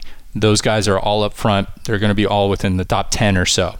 They are lacking a little bit of depth on the 4 and 5 when comparing it to Stars Mill High School. We'll see where that goes. The Decatur High School has performed well, close behind powerhouses of 7A at Battle of Atlanta, A6, Ortho, and they were always the top non-7A team at those meets, so the top 5A team. Stars Mill, they have a totally different makeup for their team. It's a tight 1 through 5. They don't have as strong of a low stick as Decatur does, but those guys are all within 30, 40 seconds of each other, led by Joseph Mazzillo, who's potentially looking for a podium spot. If those guys all move up together, I think that they're going to take the win over Decatur High School, who has proven to be very strong, but I think that with this race and with a tight pack being very valuable, that Stars Mill is potentially going to eke that spot over Decatur. Yeah, this is a different Stars Mill team than we've seen the past couple of years, with them lacking a true front runner. They've always had someone seem to be contending for the individual title. This year, they are a pack team, and it's the right year to be a pack team because they're able to put, like I said, probably about 5 guys in the top 15, the top 20 at least, to give them some low points. Their top runners are not close to Decatur's top runners, but they're going to have 5 in front of Decatur's 4 any day of the week, it looks like, and going to make it a really interesting thing. But this Decatur effect, they're running for a state championship. They know they have 3 guys that are out front, particularly 1 and 2, who are fighting for an individual spot. Why not have them cause those 4 and 5s to rise up. You might see a little bit of that happening here. They've been very consistent for the most part, and they've never gone and never shied away from tough competition. So they are sort of battle tested. But I think experience plays out here, and I think that brings Stars Mill the victory because there's just 5 guys that they can count on week in and week out, and they've proven that throughout the season. And one other thing that we need to consider is that Decatur doesn't have a 6th man. Their 6th man is relatively far off, and if something happens there, we're going to struggle. Stars Mill has that depth. They have the 6th man not too far off, and their 7th man is also right there. So if it comes down to a tiebreaker, if it's that close, or vice versa, the depth might play a factor there. Absolutely. Stars Mill might put 6 in front of Decatur's 4, depending on the day of the week. So it's an interesting thing to look at. But when you're averaging 29 seconds for your split at Stars Mill on this course, on this day, I think that gives them a huge advantage over the front-loaded Decatur team this weekend. As exciting as that 5A race is going to be, we're looking at something similar for the girls. We keep looking at these races, and I keep trying to say that we've looked at already the best girls in the state, and here we are at another classification. We've got another one who in any given year could be the best runner in the state. So we're looking at the 5A girls. We should have some clear separation from the top 2 runners in this classification. I'm going to start from my 5th prediction. I think in 5th place is going to be our young runner from Union Grove in Gabby Parsons. She last year came seemingly out of nowhere to take a top podium position in the state meet. She was a state runner-up last year. Coach Doherty down in Union Grove knows how to peak his kids. He has Dominic, who's performed very well at the state meet, and Gabby also performed really well. So I think that should be definitely in the top 5. In 4th place, I've placed Lainey Doster from Jones County, the Greyhounds junior. She's somewhat inconsistent, but her and Riley Evans, who I've placed in 3rd place, have been back and forth this season. I think Lainey's been a little bit more inconsistent, and I think that's gonna play out, and Riley Evans is gonna get the nod and put her in 3rd place. Riley's a young runner. She's a sophomore from Woodland, and she was top 5 at Wingfoot, top 10 at ASICS. She's got a season best of 18:24. I think we could see a big day from her that puts her in that top 3. I think it's even possible she could be in that spot for potentially taking number 2 spot from who I've put up is next. We're going to talk about the top 1-2. We've got McKenna Trappigan and Mackenzie Walls of veterans. Trappigan has had a solid season. We had a little bit of a blip at Wingfoot, but that's explained. We talked about earlier about races going out super fast. That race at Wingfoot went out super fast. Her and Samantha Rogers at Auburn. I can't remember what that first mile split was, but they came through in around 5:28, if I recall, and then they hit 11:18 or 11:19 for the 2 mile. It was one of the fastest races I have seen in Georgia in terms of taking it out. And Trappigan is fearless. She's willing to push the pace, and I think that makes for very exciting races. So if that's the only quote unquote blip in her season, I think she proven with the rest of her races. She got 2nd at Coachwood. That she learned a valuable lesson with how to race at that race. And I think that she's taken that through. And I think that from that, she's going to take the 5A state title over Mackenzie Walls. Walls hasn't beaten Trappigan this year, but Walls is also not afraid to be up front. She was 3rd at the state meet last year, but I just think McKenna, with her strength and her speed, she's going to come back and win it. Plus, she's trying to repeat as the state champion. I just think that's going to weigh a lot on her, and she's going to take the lead. Yeah, I think it's neat when you look at all these athletes. Again, they're mostly outside of the Atlanta metro area. I see Cartersville, I see Jones County, and when I see that, I love the fact that this sport is spreading throughout all of Georgia. You mentioned Lainey Doster before, and I think it's really neat to see Jones County having such success and producing strong individual girls, going back to Aaron Leonard. They've been doing some great things down there. But I feel like you're forgetting to mention Megan Uzinski and Kayla Rose of McIntosh, both of whom have floated under the radar for much of this season and undoubtedly will play a role in determining the outcome of the team competition. So I think Uzinski, who has been, low fives miler, will put herself in the mix. I don't think McIntosh's 1-2 is on the level of Walls and Trapegan, but I do think certainly she may be up there with Evans and with Parson and Doster as well. So a lot happening there in that girls' individual race that will determine sort of the outcome of that team race as well. Yeah, absolutely. So as we start looking at that team race, there's a few teams that are definitely in it. You've mentioned McIntosh earlier. They're led by Uzinski and by Rose. They're going to be tough to beat. Just in general, I mean, we've looked at them. They've had a strong series of races this year, and the only time that they didn't win was when they went to Panther Invite, and they didn't run everybody. So that wasn't their team. So if you're looking at those results, they didn't run everybody. They handily won over Stars Mill as well as Cambridge at Bob Blasto earlier this year, and I just don't see them not taking the title here. Where it gets interesting is the next few spots. For second place, I think it's going to be a battle. Woodland High School comes back as, I believe they won the state championship last year. So they're coming in wanting to win. Stars Mill is also a strong team. Again, these are two very different teams. Woodland's got that strong 1-2 punch with Evans and with Trapegan. And then they've got a relatively close pack for 3 to 5. Whereas Stars Mill doesn't have as much of that strong front runner. They did have to sit out their number one runner at the region meet, nursing an injury. I have heard that she will be running state, but we'll see which one she comes back with. With all of that considered, with leading front runners of Woodland High School, I think that's going to take the second place spot for Woodland, and Stars Mill is going to be in third place. Behind that, we've got kind of a mix between Union Grove and Riverwood. I'm not sure at the moment who's going to take that fourth spot, but if I had to put something on it, again, I think there's just something strong about your front runner potentially getting the individual lead and everything rising to the top with that front runner pulling the team along. I think that Union Grove has had, they were fourth place in 2018, pulling in a strong podium spot.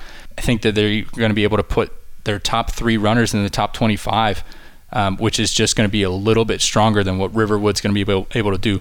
But on paper, these two teams are very, very close. So if I've got to put it down, Union Grove, I would take them over Riverwood. Yeah, Riverwood's weakness lies in their number 5. Their 1, 2, 3 is as good as almost anybody's, but I think their 5th, 6th, and 7th is not lining up as well against Union Grove. So Union Grove on the podium, I believe, is the right call. If anyone doubts the strength of McIntosh, the number 3 team all classifications, I have 4 words for you, and that is perfect score at region. It doesn't happen often, and they said the Chiefs have flown under the radar, but everyone knows about them now, and they've been running really tough. So I don't think anyone can come close to dethroning McIntosh on this day, and I think you're likely to see them have one of the lowest scores of all the different races on the day. We want you to be part of Atlanta's Marathon Weekend. Atlanta hosts the best marathoners in the country, vying for a spot on the 2020 Olympic team at the 2020 U.S. Olympic Team Trials Marathon. Put Saturday, February 29th on your calendar to line the streets and cheer. Learn more at atlanta2020trials.org.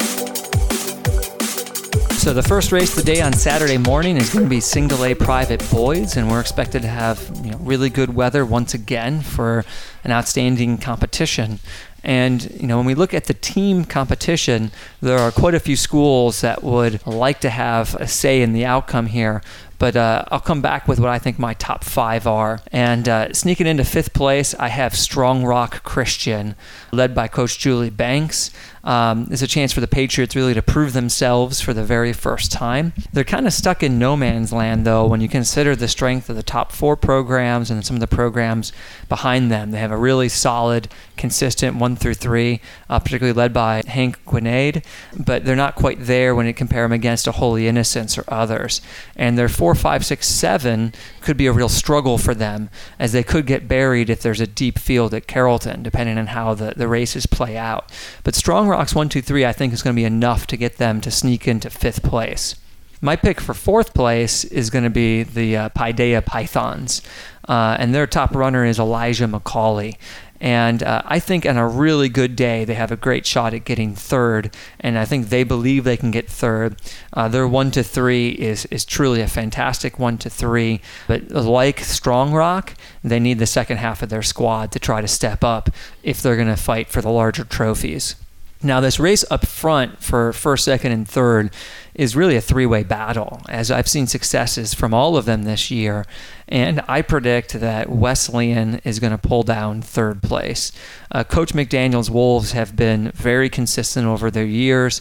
Their top runner, Mac Howie, is very strong. In fact, their 1-2 is as good as anyone else's in the field, but it's going to be their 3, 4, and 5 that determine things.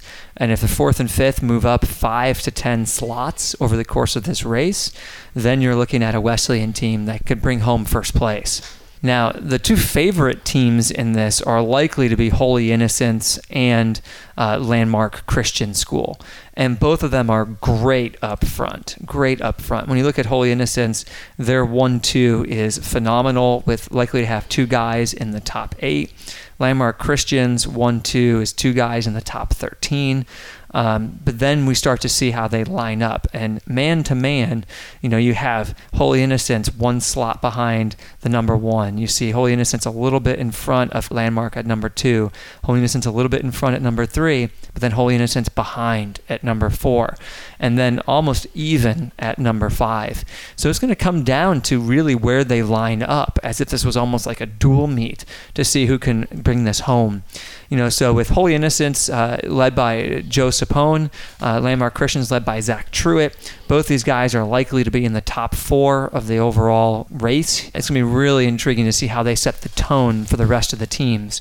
My prediction, though, is I believe Holy Innocents, with a really strong number 6 runner, is going to be able to bring down the victory for the first time, and you're going to see the Golden Bears toting the first place trophy at Carrollton on Saturday. Now, one question I think we have to look at this is, Landmark Christian has a new coach. For the first time in decades, they don't have Coach Thorne at the top. Mark Caulfield has taken over, and I'm not sure if this is, a new start, and that means that Landmark Christian can overperform, trying to impress their coach, or is this something that could hold them back, not having that same routine and the same presence at all of their meets? But I believe that Holy Innocents is strong enough to overcome whatever Landmark happens to throw at them. And there is a lot to be said. I'm not sure that I would make that same call. There's a lot of history behind Landmark Christian winning the boys title out of nowhere. Sometimes they've been ranked in the top 5, and then they come out of nowhere and pull in and get that win.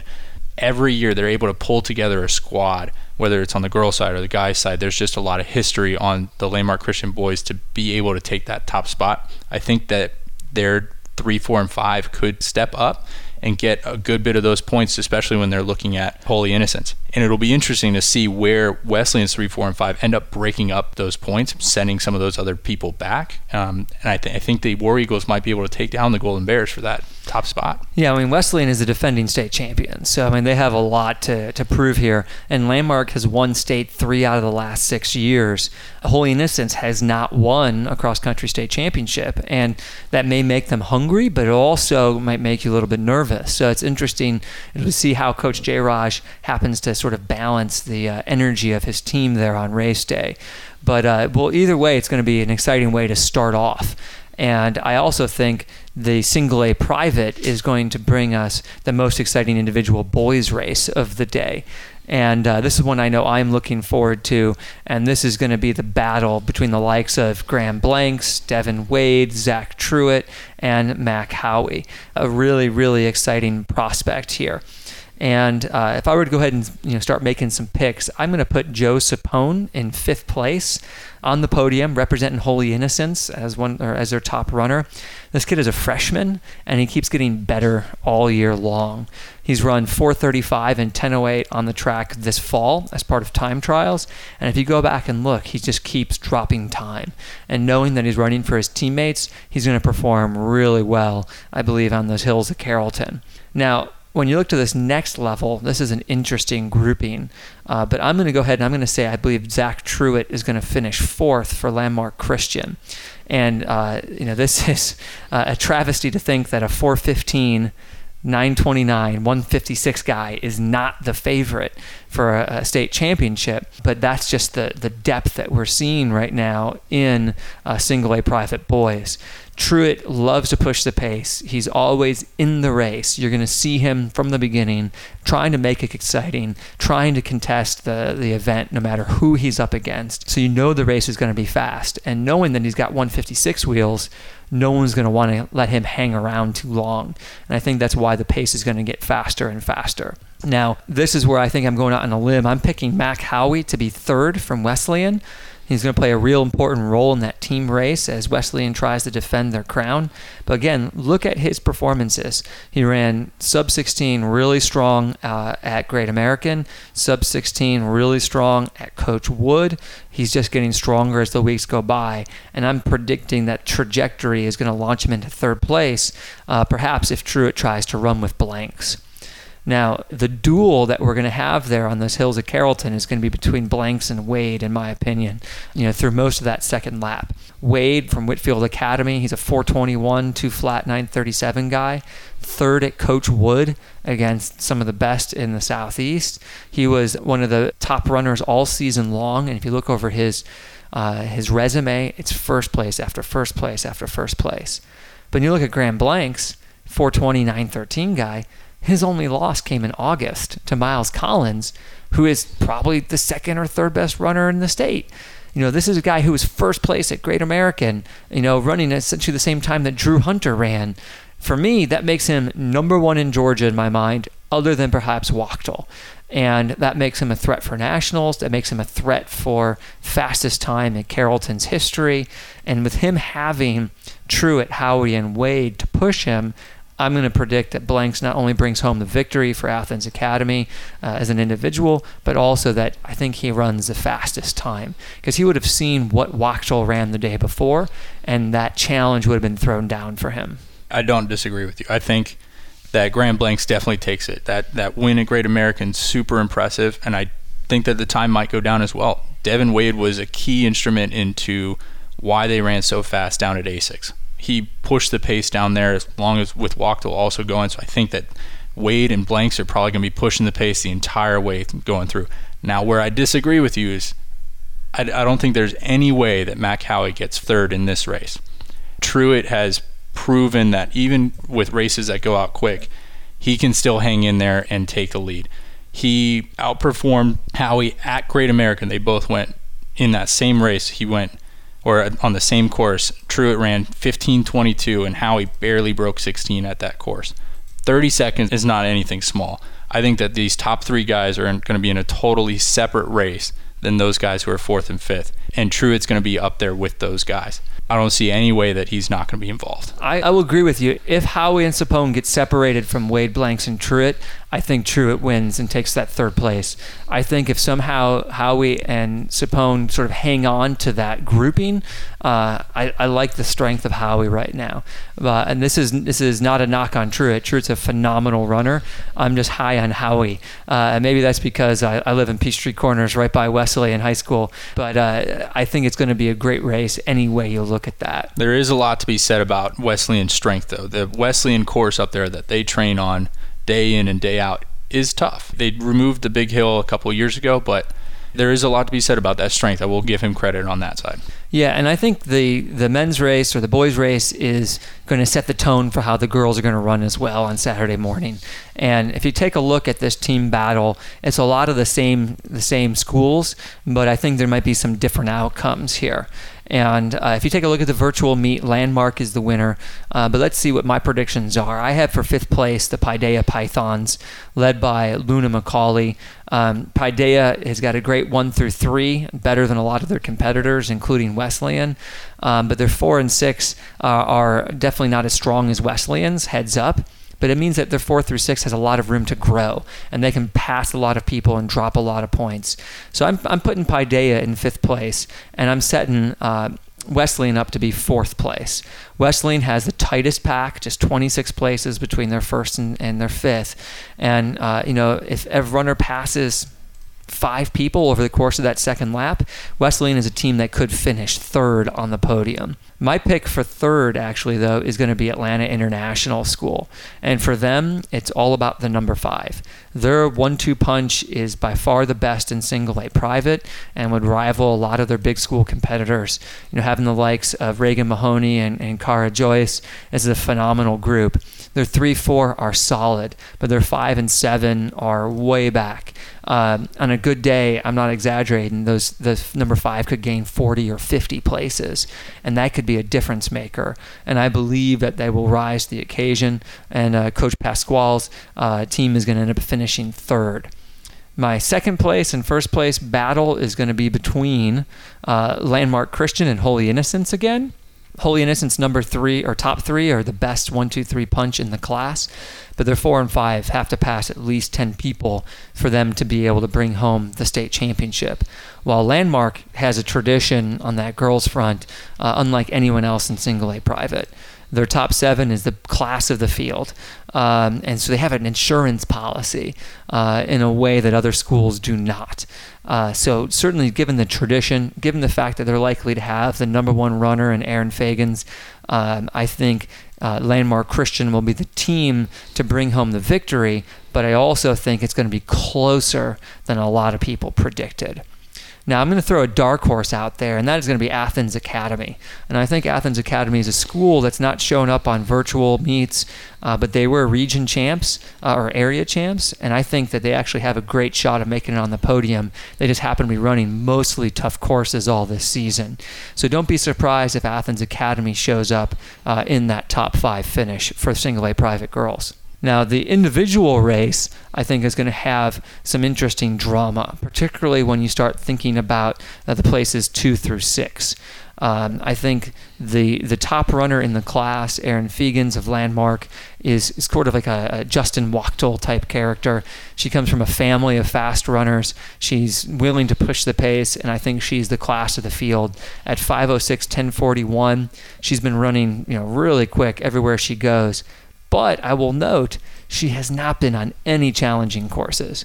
By my estimation, the toughest course is the Florida State University pre-state course, which is not difficult. And that was a race that she finished 13th in, losing to people like Madeline Cadeau from South Forsyth.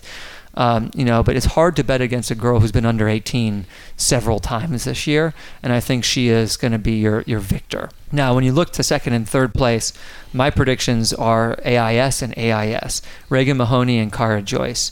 Mahoney is a 2:12 5 flat girl, and yeah, she lost to Fagans at region, but she knows how to step up in big races. She was 4th at Wingfoot when she didn't have to do any of the work, so you've seen what her pedigree is like. And for Cara, she was 3rd at region, losing only to Fagans and Mahoney. This girl has run 2:12 and 4:57. Just like we've been discussing, how is that, what kind of race is it going to be where that person is not the favorite? And it's one in which she's got to beat her own teammate and Aaron Fagans. So really an incredible, run through the top 3. But beyond that, it's still really deep. You have Luna McCauley of Paideia, really consistent, tough competitor. She's improved a ton this year. She doesn't have the track sort of records that others have, but she's proven herself on the cross-country course. And the same thing goes for Brooke Browning of Hebron Christian. She was a region champ. She's run 5:15 in the mile. She was 10th at Coach Wood. And if you look at her rankings, she's been top 5 in almost every race that she's run. So I think some people may be counting her out, when you're thinking about some of these other big names. But this is a young lady who certainly is as good as anyone else out there. My dark horse to surprise a lot of people will be Reese Newman of Holy Innocents. This team race matters. She's gonna be running for her teammates to try to bring home the team title. And I think she can step up for her girls, and you're gonna see her perhaps sneak into that top 5. But given that Fagans, as we said, is the class of the field here. Is Fagans fast enough, in your opinion, to have the fastest time on the day? Is she national class? I'm not sure that Fagans is going to run away with it, to be honest. She Reagan beat her at Wingfoot this year, the one time that they were together. I'm not sure that she's going to run away with it. She beat her last year at state as well. Reagan was runner-up and Fegans was third. I think it's going to be a little bit more of a battle for that top spot that we're potentially describing there. Those two AIS girls worked really hard last year to take those top spots as well.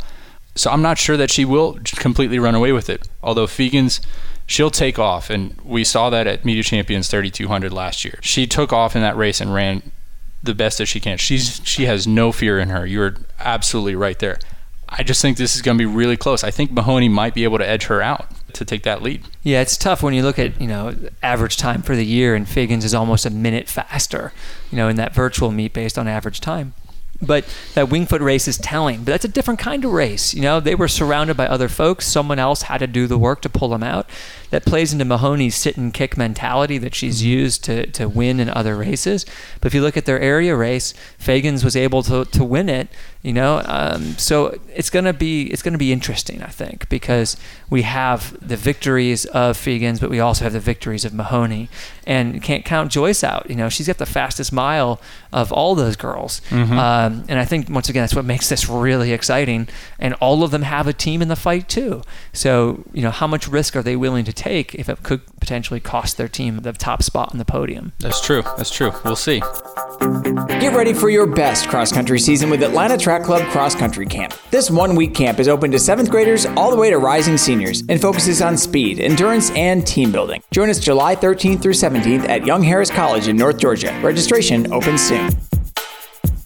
All right, so next race of the day on Saturday. We're still looking at good conditions, and we're looking at the 7A titles. The 7A is our largest classification in the state of Georgia, and it's also this year the deepest races that we will see. One thing that's very interesting this year is we've had a lot of those top front-end runners come from other classes, and it's not very different here. I think it's pretty clear, cut and dry that the top 7A runner is Miles Collins. He's well far ahead. He hasn't lost to any 7A competition this year. He set the Gwinnett County course record this year in 15:30. There's been a lot of people who've run that course out at the horse park, and for him to set a course record on that just proves how strong he is. He went heads up with Graham Blanks from 1A Private, beating him at the Athens Academy course in 15 flat. He was third at Wingfoot behind Sully Shelton and Wachtel in an impressive finish, and then he was second at Coach Wood. It's just going to be very difficult to see anybody else taking him down. Now, it gets interesting when we're looking at the next runners from there. There's a lot of guys who've all been kind of back and forth throughout the year, taking different spots here and taking spots there. But if I was going to narrow it down to a top 5, I would put in 5th place, I would take Connor Old of Walton High School. He's a senior. He's had a couple of really strong performances. He was top 10 at Wingfoot, beating several of the guys that he had lost to previously at Cobb County. He's got an upward trend going on through this season, and he likes to contend with the lead. He goes up front, and he'll stay up there. He isn't afraid to make that move to make sure a race happens. Walton this year took a trip up to Van Cortlandt, and he ran 12:58 and got third in his division at that very deep meet at the Manhattan Invite. So he's coming off of a pretty strong performance up there against very top competition. I think that he's going to take a top 5th place spot. Next up, I would take Cooper Bacco from Lambert. The Longhorn, he's a junior. I expect big things from him. He had the top time at Ortho this past year during the season. Not incredibly fast, but Ortho, it's in the middle of the season. It's hot. But him posing the top time for all 7A and everybody else at that meet in 16:27 says a lot. He was top 10 at Wingfoot, and he can perform well under pressure, also performing well throughout the season. The next spot, the person who's going to get 2nd place, this gets a little bit sticky. These two guys, we've got Noah Hayes and Kamari Miller. These two guys have been back and forth all year. Noah will beat Miller. Miller will beat Noah. We've seen some heads up. Miller beat Bacco at Barry, but then also lost to him at Wingfoot. I think with him setting a PR at Region Allatoona Creek after having also run there at Cobb County and also being consistently behind Noah Hayes, I think he's got a lot of momentum. I think he's going to beat Bacco but not pass on Hayes, so he's going to take the 3rd place spot. So that puts Noah Hayes. He was the Cobb County runner-up right behind Sully Shelton, not too far behind, but Sully Shelton's on a whole nother level. He had a top place finish at Coach Wood in 15-14, and he's consistently the next man in line behind Collins in the 7A division at all the races that he's run. So for me, it's Collins is going to take the lead. He's going to take the championship. Hayes in second, Miller in third, Baco and Old round out that 4 and 5 spots. Now, the interesting thing here is we've got to talk about Kyle Harkabus. He's the returning champion from last year. We haven't seen a whole lot from him this year. I don't know if he's had a low-key season. I'd be excited to see what he does. He hasn't had a whole lot of competition this year. What are your thoughts? He's back. He's back and he's trending upwards. I think it's hard to bet against a returning state champion like Kyle Harkabus. Whenever he has had to run fast to win, he has. And that's time and time again, whether he's a freshman at state and track or, when he is, he's a national qualifier. I mean, the guy's a Foot Locker finalist. How do we not include him in this conversation? He was third at region, just behind Miller and Hayes at the fast Allatoona course. But really, he was only about 4 seconds behind Miller of Marietta and about 11 or 12 seconds behind Noah Hayes of Hillgrove. And he's trending in the right direction. Now, knowing that you have this second group of guys, because like you, I believe that Miles Collins is the class of the field. The second group of guys, you're going to have them sort of eyeing each other. Who's going to want to make that move or take that risk to try to run with Miles Collins, knowing once again that you have 7, 8, 9 guys right behind you ready to chomp at the bit, just trying to take you down. I think that's what makes 7A so exciting is this give and take. The top runners are all so evenly matched this year, with the exception of Collins, that if you exert energy making a move up a hill, that might cost you a place or two on the second lap at Carrollton. So measuring your energy, really timing your moves and your surges is going to make for an incredible race. And I think that's why so many people are drawn to 7A, that depth. So I'm going to go out on a limb. I'm going to say Kyle Harkabus is good enough to finish third. I don't know how it's going to shake out, but I think he's going to finish probably a little bit behind Noah Hayes and Miles Collins, just because Harkabus is Harkabus. But that's not a knock on Kamari Miller. That's not a knock on Cooper Baco or Chris Chirono of Grayson with a great season. As you mentioned, Connor Old from Walton. Walton has a great storied tradition and heritage of success there. But I think it's Kyle Harkabus, and you have to put him in the mix. He's definitely a tactician, and he knows exactly when to make the move. And you're right, 7A is an exciting thing to watch with Collins potentially out front. He may stay with that pack, but there's a pack running in that top 15 until the last mile or so. Then you usually see that thin out. So tactics play a very, very key role, especially in this big race where there's a big pack and you don't know when to separate, whether you stay with the pack and just tuck in or if you go for it. And I don't think anyone has ever outkicked Kyle Harkabus. I don't. So if Harkabus is there with 200 meters to go, you got to put some money on the man, whether that's kicking for second or kicking for third. But I don't think anyone's ever outkicked Harkabus when it's mattered. And everybody in that field knows that exact fact. So it'll be interesting if they're going to try and run the legs out of Harkabus early, but that's also a hard thing to do. We'll see how that plays out.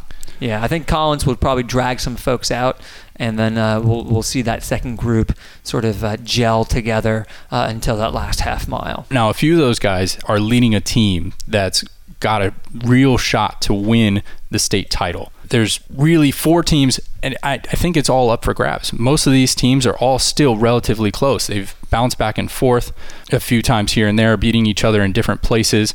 It really is a toss-up. The top 4 teams that I think are really in the mix, and they're all really close, for me is Marietta, West Forsyth, Brookwood, and Lambert High School. And I think right behind them with almost as equal a shot is Parkview High School, South Forsyth High School, and Walton. All these guys are all so close together, it's going to be very difficult to really pinpoint who's going to take these spots. If I had to really nail down top 5, I would put Parkview High School in 5th place. They've had a really strong season. They had a really strong runner-up performance at Gwinnett County that just put them back on the map. They finished right behind Brookwood, not too far off. So that gave them a lot of momentum coming into the end of the season. In 4th place, I would put Marietta High School Blue Devils. Coach Coleman is no stranger to that podium, with sending the previous team to nationals as well as having multiple state titles in the past 5 years with his boys and his girls teams. They were the top 7A team at Cobb County. At Coachwood, they didn't perform well. They were missing their top guy. They were missing Miller. He was not there, so you can't really look at that performance as one of their representative of who they are. After their top two guys, they are a little bit weak between the 3, 4, and 5. So that is a place where Parkview or South could move up into that top podium spot if they're able to split up the 3, 4, and 5. So those three guys need to move up together in order to secure a podium spot for them. Yeah, the tightness of your spread, how close your group is most apparent, and how important it is most apparent in the 7A race. Because if you are 10 seconds behind where you should be, that could be 10, 15, 20 points sometimes in a given year. So it's really important to have a tight pack. And if that is a liability for you, it's going to come back and bite you in the 7A race. Especially in those 3, 4, 5 spots. 5 seconds can be 20 people. It's really that deep in this race. Third place is West Forsyth High School, coached by Clayton Tillery over the Wolverines. They had a strong win at Warpath Invitational earlier this year. I think they haven't had as much competition throughout the year. They came to Wingfoot and then they went to Warpath, but they've kind of been off the grid a little bit. And I think that they are going to pull it together and really take a third place spot and give the other two teams a run for their money. Now coming down to the top team, I've got Lambert and Brookwood. These two teams are really, really solid teams. Brookwood made a really strong performance at Coachwood. They were the second place 7A team behind Lambert. They're the Gwinnett County champions, and there's something to be said about Brookwood boys always being a contender for the podium. No matter what happens, Coach Denke ends up pulling those guys in, and they make a podium spot. There was, I forget what the exact statistic is. They were on the podium like 19 of the past 20-something years. They've been a great program going back to the 1980s, and the tradition there is alive and well with Coach Denke and Coach Carter on the boys and girls sides, respectively. You can't bet against Brookwood. They have that tradition, they have that experience, and the ability to calmly perform when it counts.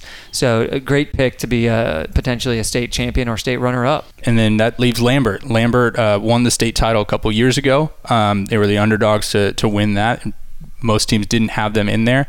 I think now that they've seen that team can win, that they're going to have a target on their back. They were the top 7A school at Wingfoot. They were the top 7A school at Coachwood. They've got a strong low stick in Baco, who's making a top 3 to top 5 spot. They've been ranked all class number 1, and they've got a little bit of legwork to make sure that they can hold that spot. I mean, I think that they are capable of doing it. Coach Teig has done a great job with that program after moving from Parkview over there, and we should see a really good team from the Longhorns. Yeah, their 2016 state championship was no fluke, as we've seen them perform very well at state every single year. And in fact, I think what's best about Lambert is that you get what you expect from them at state. They sometimes overperform, but they rarely ever underperform, and that's a great thing to have, because state is really no different than any other meet. So if you go out there and you perform the way you're supposed to, you're normally going to then finish where you're supposed to. So that ability to calmly execute your race plan usually translates to high finishes, and Lambert is a great example of that, having that ability. And you got to give credit to where credit's due, and that's Coach Teig. He always has them prepared. So like you, I'm predicting Lambert to bring home the trophy. I think Brookwood is a close second, and after that we have a really interesting battle between a couple of teams. So next we'll move on to the 7A girls. In this one, if we're looking at the individual races, I don't really see a clear favorite. We're looking at it's going to be a tight pack. I think almost the whole race. I think we're going to see a couple of these girls make a move, and somebody's going to counter. Maybe she gets away. It's going to be very, very interesting.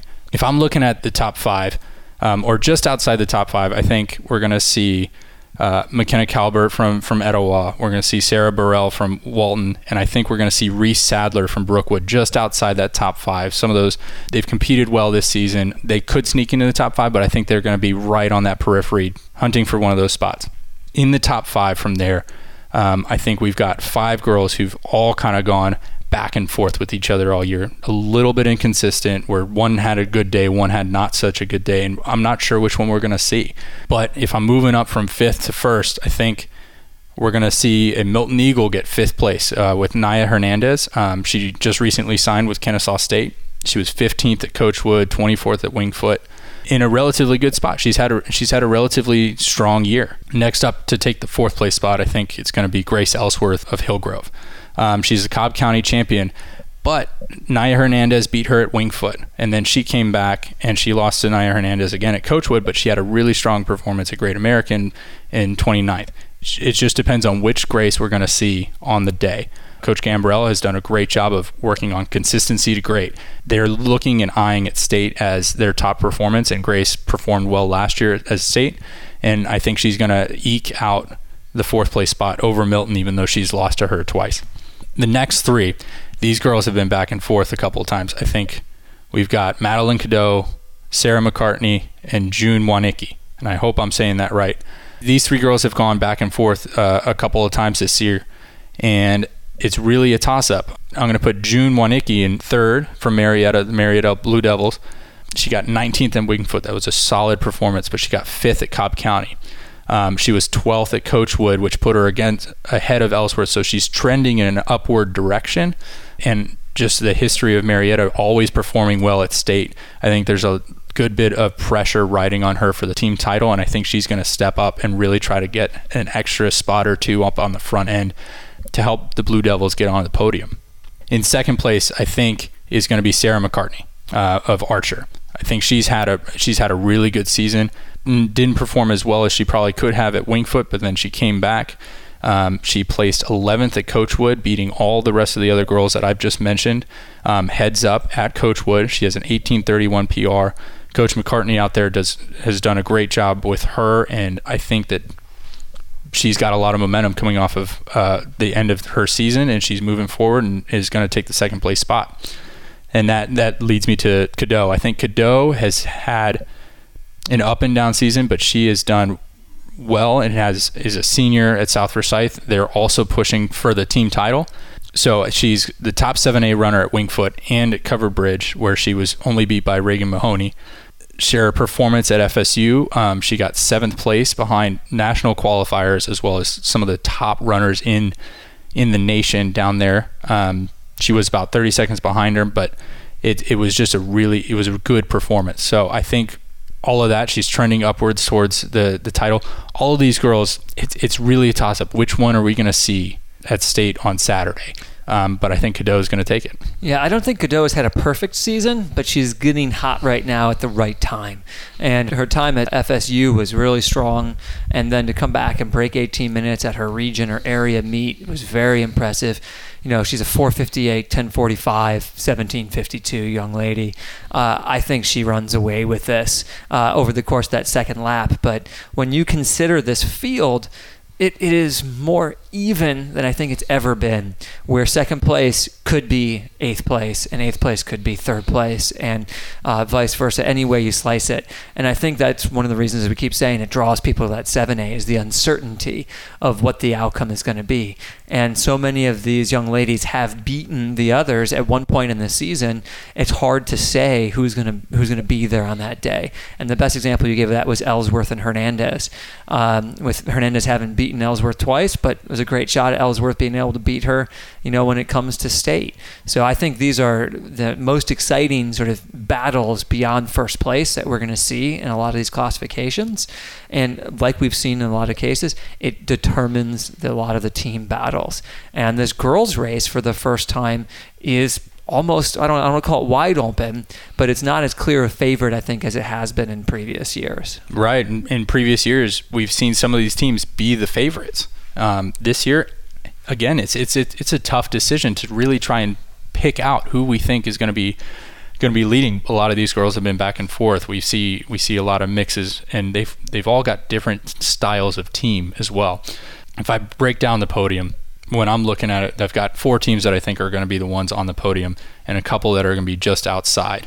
I think the podium spots are going to go to West Forsyth, Marietta, Hillgrove, and South Forsyth. I think those 4 teams have done a great job this season in placing themselves in those top spots. West Forsyth takes the 4th spot. They were 4th at Warpath, not far off from the number 2 all class at St. Pius, but they were 12th at Wingfoot. They were the 5th team in 7A. So I think with those kind of mixed performances, being really close to St. Pius, but then also being pretty far off some of these 7A teams straight up heads up, that they're going to take that 4th spot. I think Marietta takes that 3rd place spot. They're no strangers to the podium. There's a good bit of history behind that, especially in recent history. They had a solid 4th at Coachwood behind Hillgrove, and then they also lost to Hillgrove at Cobb County. So I think that trend's going to stay, and Hillgrove and South Forsyth are going to be battling for that top spot. And we're looking at those two teams between South Forsyth and Hillgrove. Hillgrove's the Cobb County champion. South Forsyth was the top 7A school at Coachwood. They were 3rd at FSU Invite, which was another big meet down there. Hillgrove was 2nd 7A team behind South Forsyth at Wingfoot Cross Country, so they've lost heads up. So it's a good mix of the two. I think with that one heads up is a telling sign of where South Forsyth is compared to Hillgrove.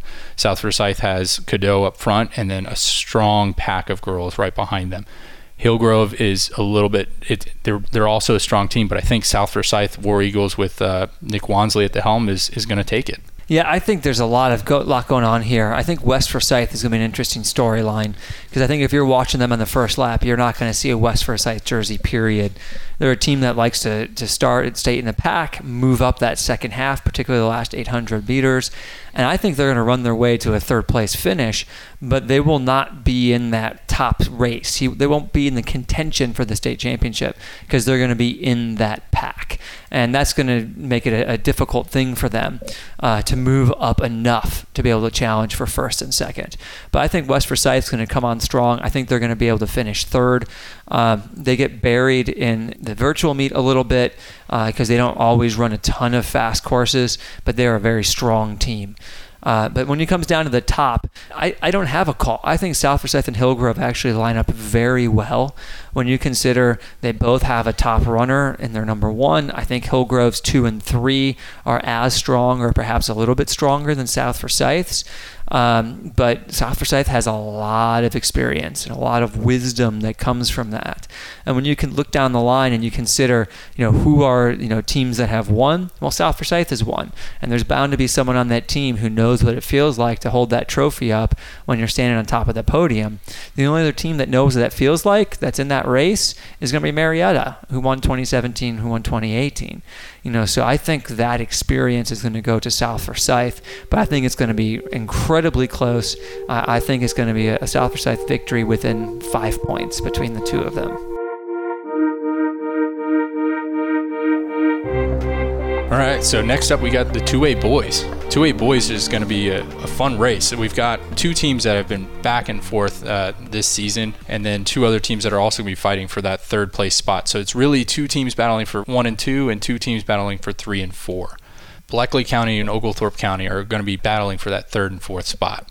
Oglethorpe County went 5th at Eagle Invitational at Lamar Murphy, averaging an 18:29. It's a relatively quick course, and that's a pretty solid time against competition that they don't normally see.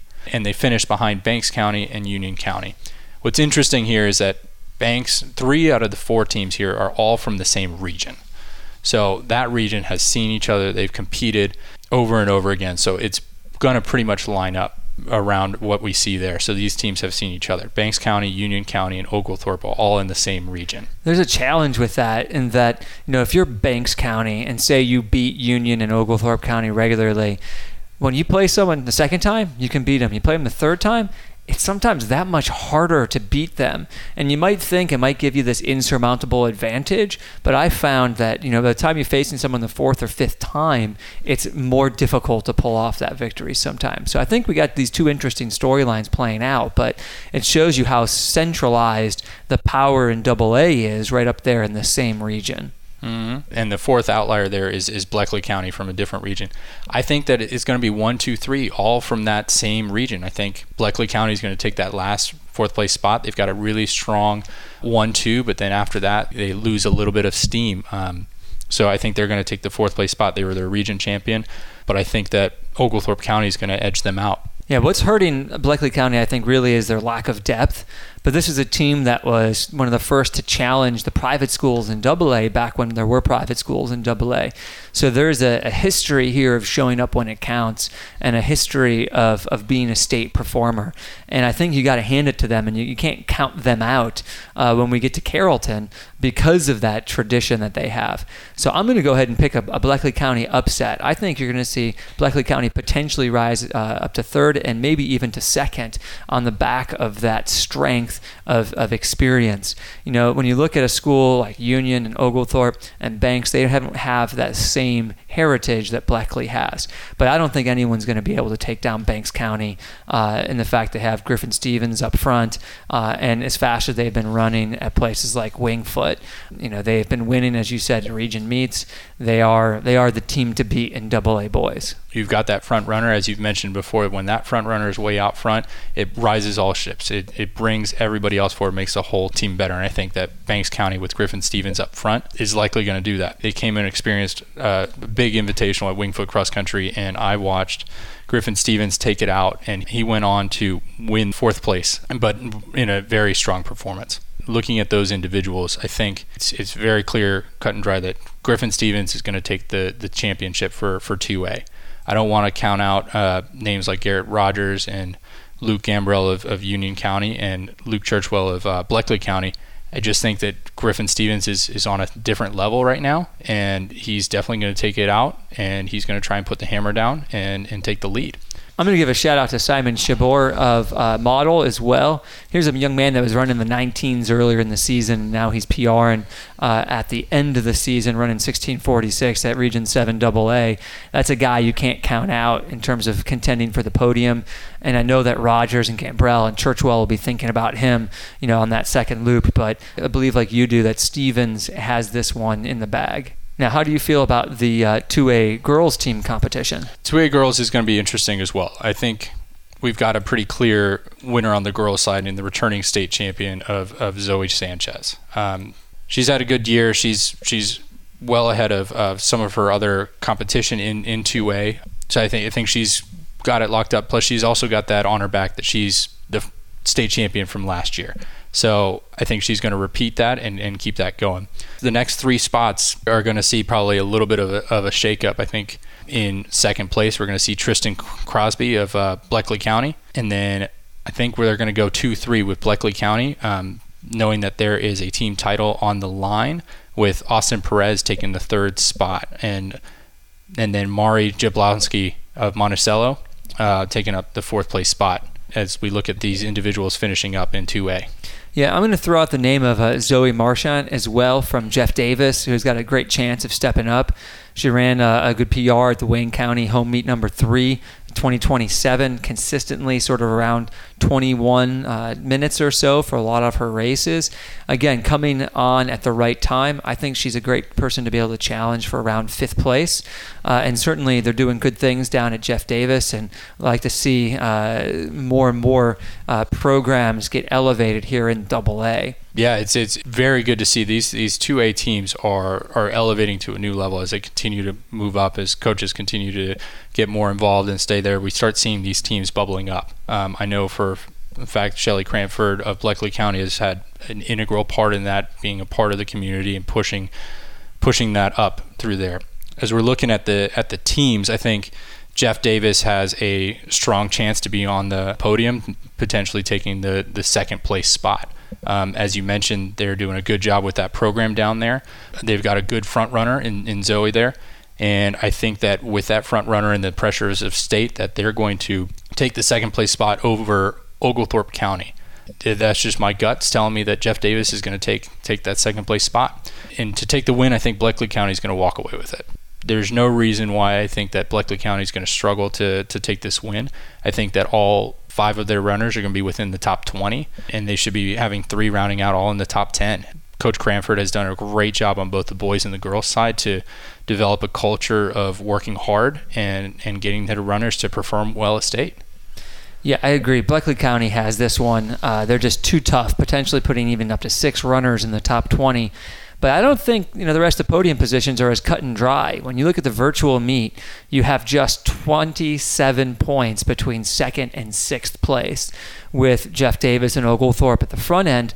But you got St. Vincent's Academy, you got Banks County, you got Berrien County, and a school like Banks County, they have a spread of just 76 seconds. And while they don't have any front runners, as we've kept talking about, if they shift over 5 seconds a person, that puts them into second place in this race overall.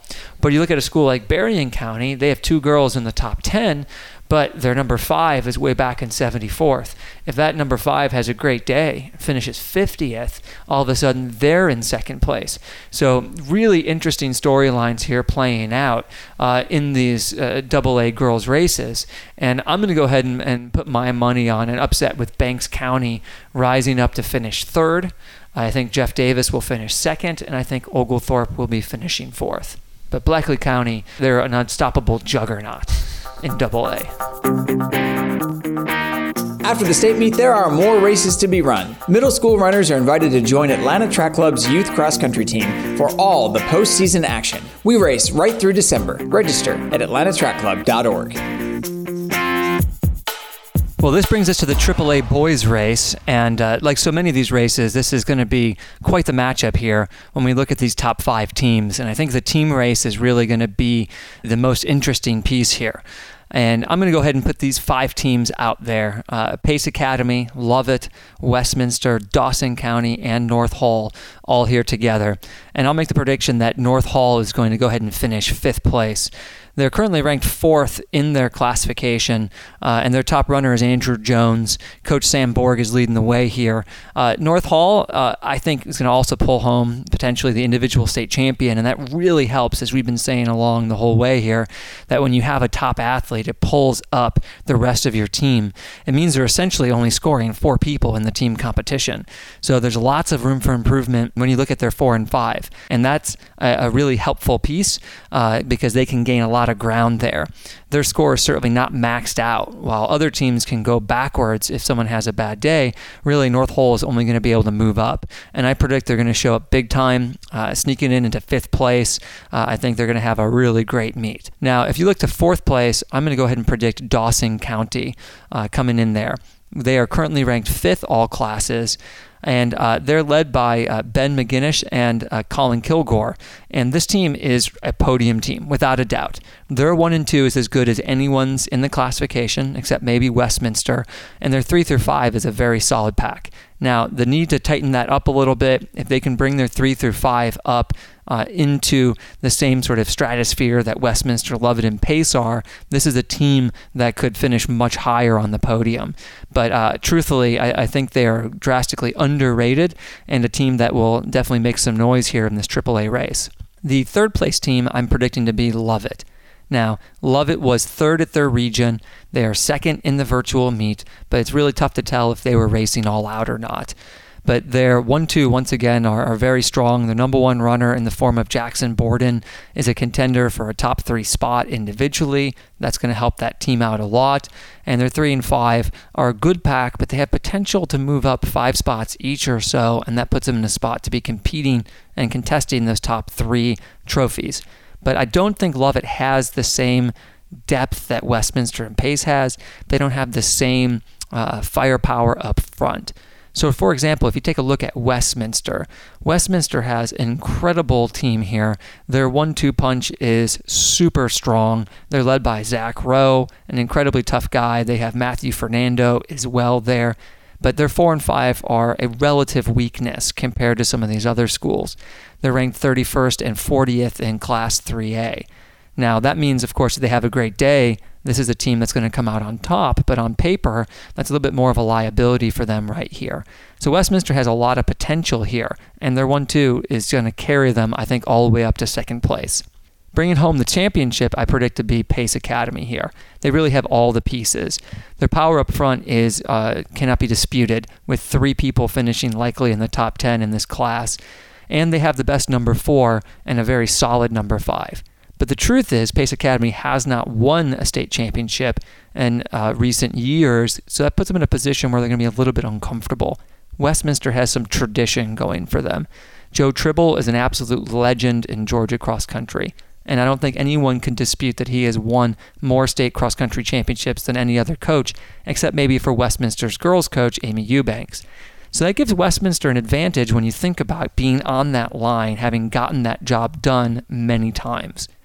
Now, some teams are going to feel left out here. I think particularly Jefferson City Schools will feel like they deserve a spot on the podium. But if you look at them in the virtual meet, they have one name listed twice, and that skews their score as they're getting an advantage of a faster runner twice. So that's something to really factor in when you're thinking, where's Jefferson? Now, the other team I think you should be considering would be Pike County. They placed a perfect 15 at their region meet with a team average nearly 3 minutes faster than the second place team. But the truth is, we don't have any clue how good they really are because they haven't been racing teams like Pace, Westminster, and Lovett. Now, the Pike girls, interesting, also scored a perfect 15 at their region meet. I don't think Pike is good enough to be on the podium, but certainly worth mentioning with that perfect score. So I predict Pace bringing home the championship in the AAA boys. Now, when we look at the individual race, I think this is going to be a great battle between Andrew Jones and Zachary Rowe. But there are other people here to have a say in this, including George Adams of Pace Academy, Matthew Fernando of Westminster, and Jackson Borden of Lovett. The virtual meet hands this over to Jones, but I don't think it's going to be a total runaway. Jones certainly has a pedigree as a 426, 945 guy, and he's beat Zachary Rowe at Coach Wood. He has lots of victories all year long, and he was an impressive fourth at Wingfoot.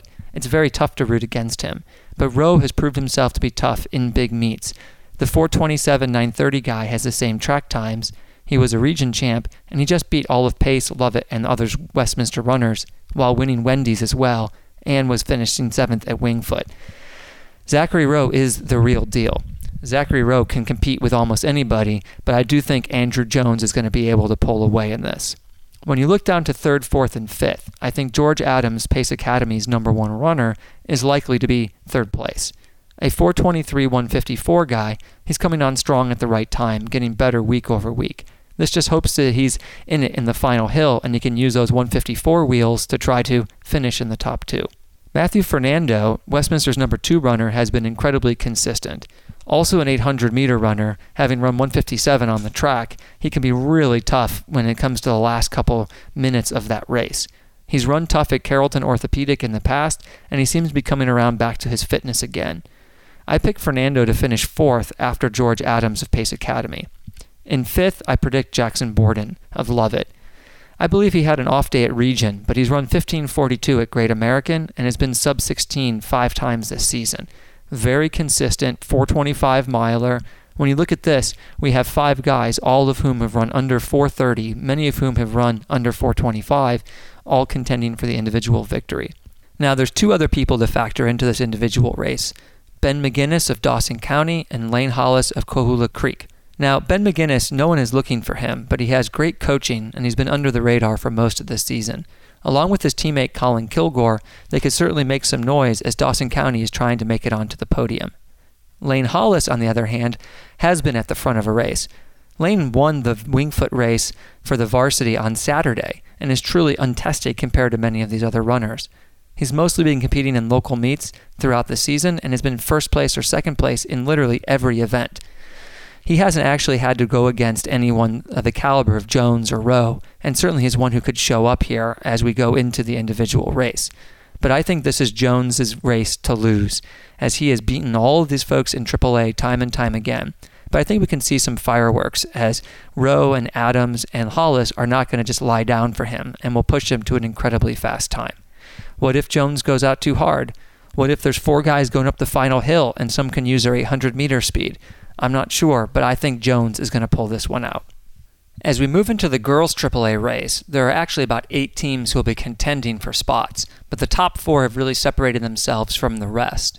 If you look, you can see Cherokee Bluff High School, Dawson County, North Hall, Savannah Arts Academy, Jefferson High School, Lovett, Pace Academy, and Westminster School all contending for the top slots here on Saturday in Carrollton. I predict North Hall, Jefferson High, Pace Academy, Lovett, and Westminster to pull down the top 5 slots. North Hall is currently ranked 5th by the coaches, and I think will finish 5th in the AAA race. Coached by Sam Borg and led by Kaylee Wagner, The Trojans have a really good, strong team up front, but their 3 and 5 could lose a ton of time and become a significant factor in this race. So there's lots of room for growth and improvement for North Hall, and they have the potential to actually finish on the podium if the 3, 4, and 5 really help. But I think the top 4 teams are a class of themselves, and as a result, these scores will be very low in the state championships. It'll also make the meet look closer than it probably actually is. In 4th place on the podium, I predict Jefferson High School. Their 1-2 punch is very solid, and their 3 through 5 can run as a team. And truly, I think if they push up, they can surprise the others. Led by Catherine Hall, Brady Sigler's Dragons are having a breakout year, but I don't think they have a shot at catching Pace Academy. Pace Academy may be less experienced than some of the other teams and have less firepower up front, but they have a great pack with their 3, 4, 5, and 6.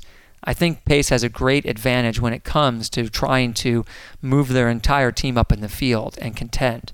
I think they could easily finish runner-up in this race, but they're lacking the front runners and low sticks to be a true champion in this. Lovett is in the real battle that it's going to be for 2nd place. They've been there before. They have a super strong top 3 led by Sydney Lamberson, and they have a nice small spread when it comes to their team. But having a spread that's too big in the state meet doesn't really matter as much as it does in a race like Wingfoot. So their 4 through 7 can gain a lot of ground as the race goes on, moving up and through the field. But their top low sticks and low runners are going to be the big advantage, which will bring them to be the runners up in this race. Westminster has got to be the favorite going into this, and they're currently ranked number 1 in Class AAA. Led by Amy Eubanks, a legendary coach with more state championships in cross country than probably anyone else in the state, and led by individual runner Mira Srinivasa, the Wildcats are poised to bring another championship back. Westminster is just simply too strong. They're likely to have 2 runners in the top 5 and 3 more runners in the top 15. And then if you look on paper, their 6 and 7 are way stronger than anyone else's number 4. Considering this, Westminster is almost a lock to bring this home. But they've faltered in the past, and I know Lovett and Pace Academy will be there chomping at the bit to try to bring that trophy back to their own gymnasiums if Westminster were to make a mistake. Individually, you have Westminster at the front, along with North Hall, Jefferson, Lovett, Pace Academy, and Kahula Creek as well. I think it's important to start here around 4th and 5th place, where you have some really interesting matchups. Catherine Law of Jefferson was a Region 8 champ, and she's lost to the likes of Kaylee Wagner of North Hall earlier in the season, but she's gotten stronger and stronger as this season has progressed. Wagner as well knows how to win. She was the 7A champ, Region 7 champ. She's a consistent top 4 runner in every race that she's been in and incredibly strong. This 2:45.606 girl has improved quite a bit, and Catherine Law as a 5:30.11.44 girl is about where she should be. I pick Wagner to get 3rd and Law to get 4th. The battle for 5th, I think, is up in the air. Sydney Lamberson has proven herself to be a consistent 19s runner. The 5:26 miler has solid coaching and is a solid conservative pick to finish 5th.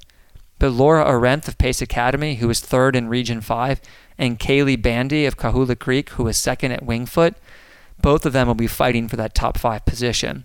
I think Bandy has a great shot to surprise someone, and while she is moderately better on the track than she is in cross country, she's had some success on the bigger stages when she has run. Individually, though, this is much more wide open than I think many people would expect. Westminster certainly has the opportunity to sweep this with Mira Srinivasa and Palmer Wallstad, though. Srinivasa was the Region 5 runner-up, but has been truly battle-tested.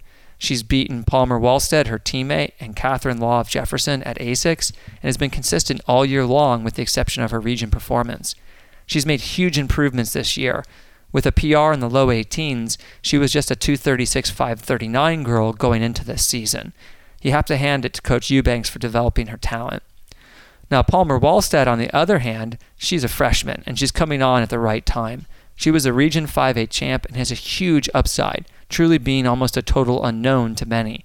She's improved week in and week out, but I think the veteran status and experience of Mira Srinivasa will make her the pick to be the state champion. Looking for a postseason 5K? Join us on Thanksgiving Day for the Invesco QQQ Thanksgiving Day 5K. It's just the workout you need before heading for the big holiday feast. The race starts outside Georgia State Stadium and finishes inside on the football field. Register now at atlantatrackclub.org. The last races of the day will be Single A Public, beginning with the boys and followed by the girls. If you hang out for the awards, you can often see them in the twilight as the sun is setting, which makes for quite the backdrop for this incredible competition. This year, more so than in others, we actually have some very strong races, both individually and in the team competitions. Starting with the boys' team race, this is an interesting piece, as we have both former state championship teams and some newcomers on the scene. The real 5 teams that are going to be competing for the podium will be Georgia Military, Towns County, Atkinson County, Commerce, and Schley County. Georgia Military is ranked 5th in Single A currently, and I predict them to finish in that spot. Led by coaches Debbie Barsby and Rob Sherwood and the top runner Ethan Tolentino, Georgia Military really needs to have some low sticks, but their 2 through 5 is as strong as almost anybody's. I don't think that'll be enough to overcome what Towns County is bringing. It's a very experienced team, a team that's been in the thick of it and the hunt for much of the year and in previous years, and they have a rock-solid top 4. If their number 5 shows up, I think they have a great potential to move further up in the field. The Indians are led by Liam King as their top runner and are coached by Tim Rosser. I predict Towns will end up finishing 4th. Atkinson County is ranked 6th currently. The Rebels are led by individual runner Holland Lott and coached by Michelle McKinnon and Leela Taft. Atkinson has just a 65-second spread, which is almost unheard of in Single A Public, and their 4th and 5th runners are the best in the race without a doubt. But they have less firepower up front. Can they pack it in enough to pack the trophy out? I think they have the firepower to finish 3rd in this tough competition. Commerce is truly an interesting school to be looking at. They're likely to have 3 people finish in the top 5 of the race and 4 to finish in the top 15. But their 5th is ranked 54 and their 6th is ranked 92. They could win going away if their 5th runner has a great day, but at state the pack often wins, and I think this is a liability for Commerce. Very exciting, as you'll see lots of the Tigers up front, including individual Brandon Martin. Mark Hale was recently featured by the Georgia Coaches Association and Georgia Mile Split in a coach's spotlight, and that's because of the success that he has had. I expect them to continue that with a runner-up finish. Schley County is ranked number 1 in Single A Private. The Wildcats are coached by Gabe Tice, and their top runner is David Williams. Their 156 spread is reasonable for Single A Public, but they have 2 guys in the top 7 and another in the top 13. Their 4th and 5th are within striking distance, so they're in an excellent spot to bring home the overall victory. I predict that Schley will pack it in after a 3-way battle early on, and they will bring home the win. Atkinson, as we said, has a great chance to slide up if their 3 through 5th improve, and Commerce could win the whole thing running away with it if their 5th is on, but could slide back as far as 4th overall if their 5th has a bad day. I think Schley will take home the victory, but we'll have to see how this plays out. Individually, all of these schools also have someone in the mix. The top 5 will certainly have a lot of Commerce, it'll have some Schley County, and an upstart from Drew Charter as well, in my opinion. In 5th place, I predict J.J. Morris of Commerce. He's not as consistent as his teammates have been, but when he is on, he is on. And knowing that he is a key to a team victory, I will count on him excelling and being on the podium. In 4th place, I predict Jaden Causey of Drew Charter. Atlanta Public Schools is representing with this young man, and he had run 17:41 on the brutally tough Grant Park course. If he can run 17:41 at Grant Park, I think he can run faster than that at Carrollton. This means he's got a real shot at being higher up if his area and region performance was just an off one. He may have been sick, but if he's healthy, I think he can be runner-up overall in Single A Public. 3rd place is likely to be David Williams of Schley County.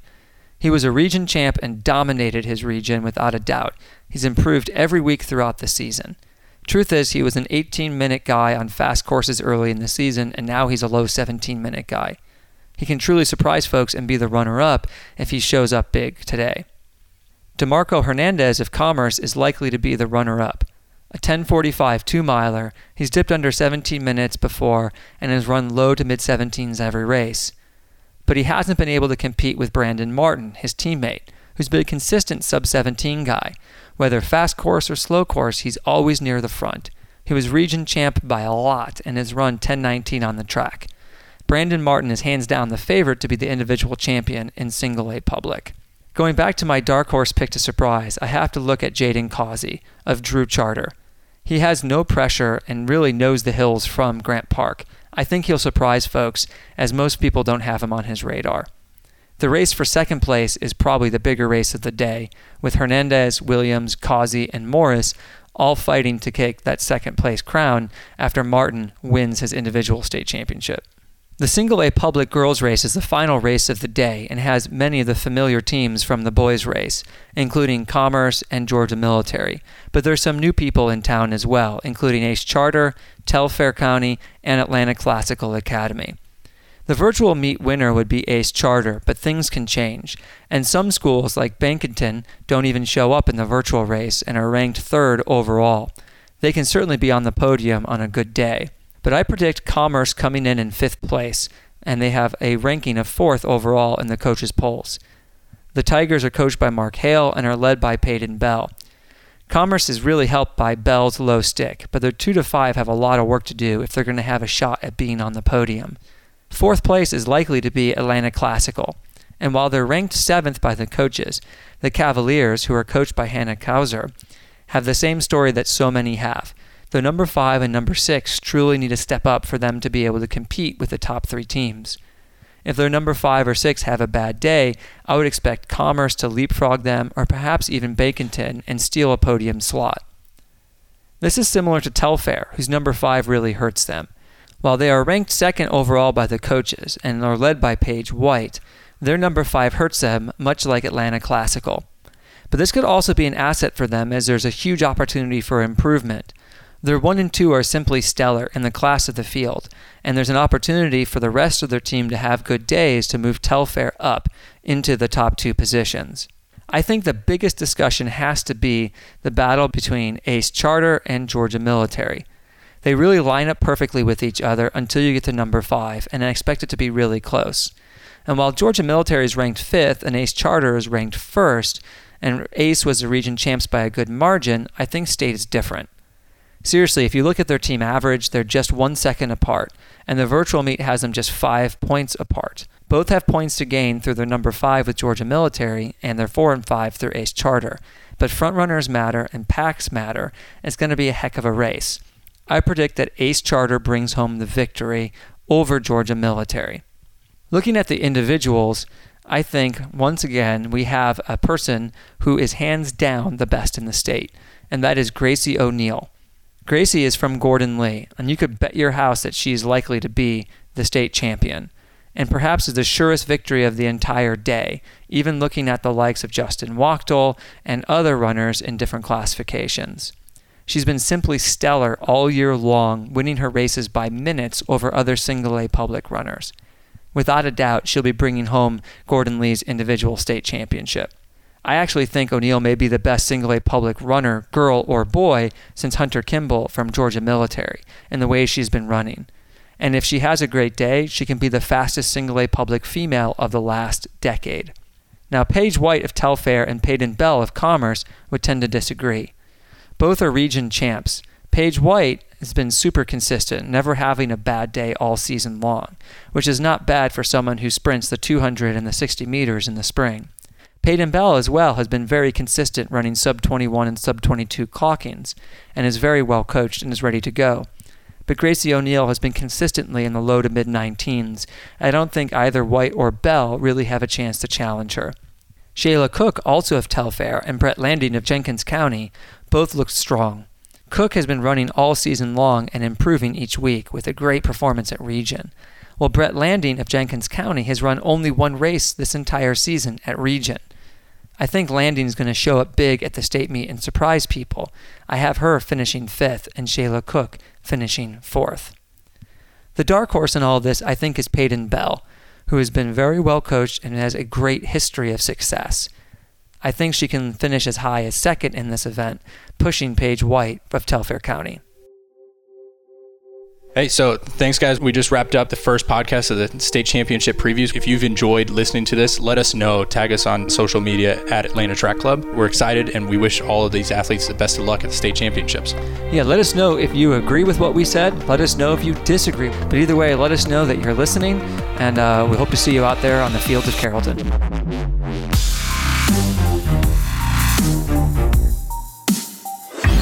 A DYJ Media Production.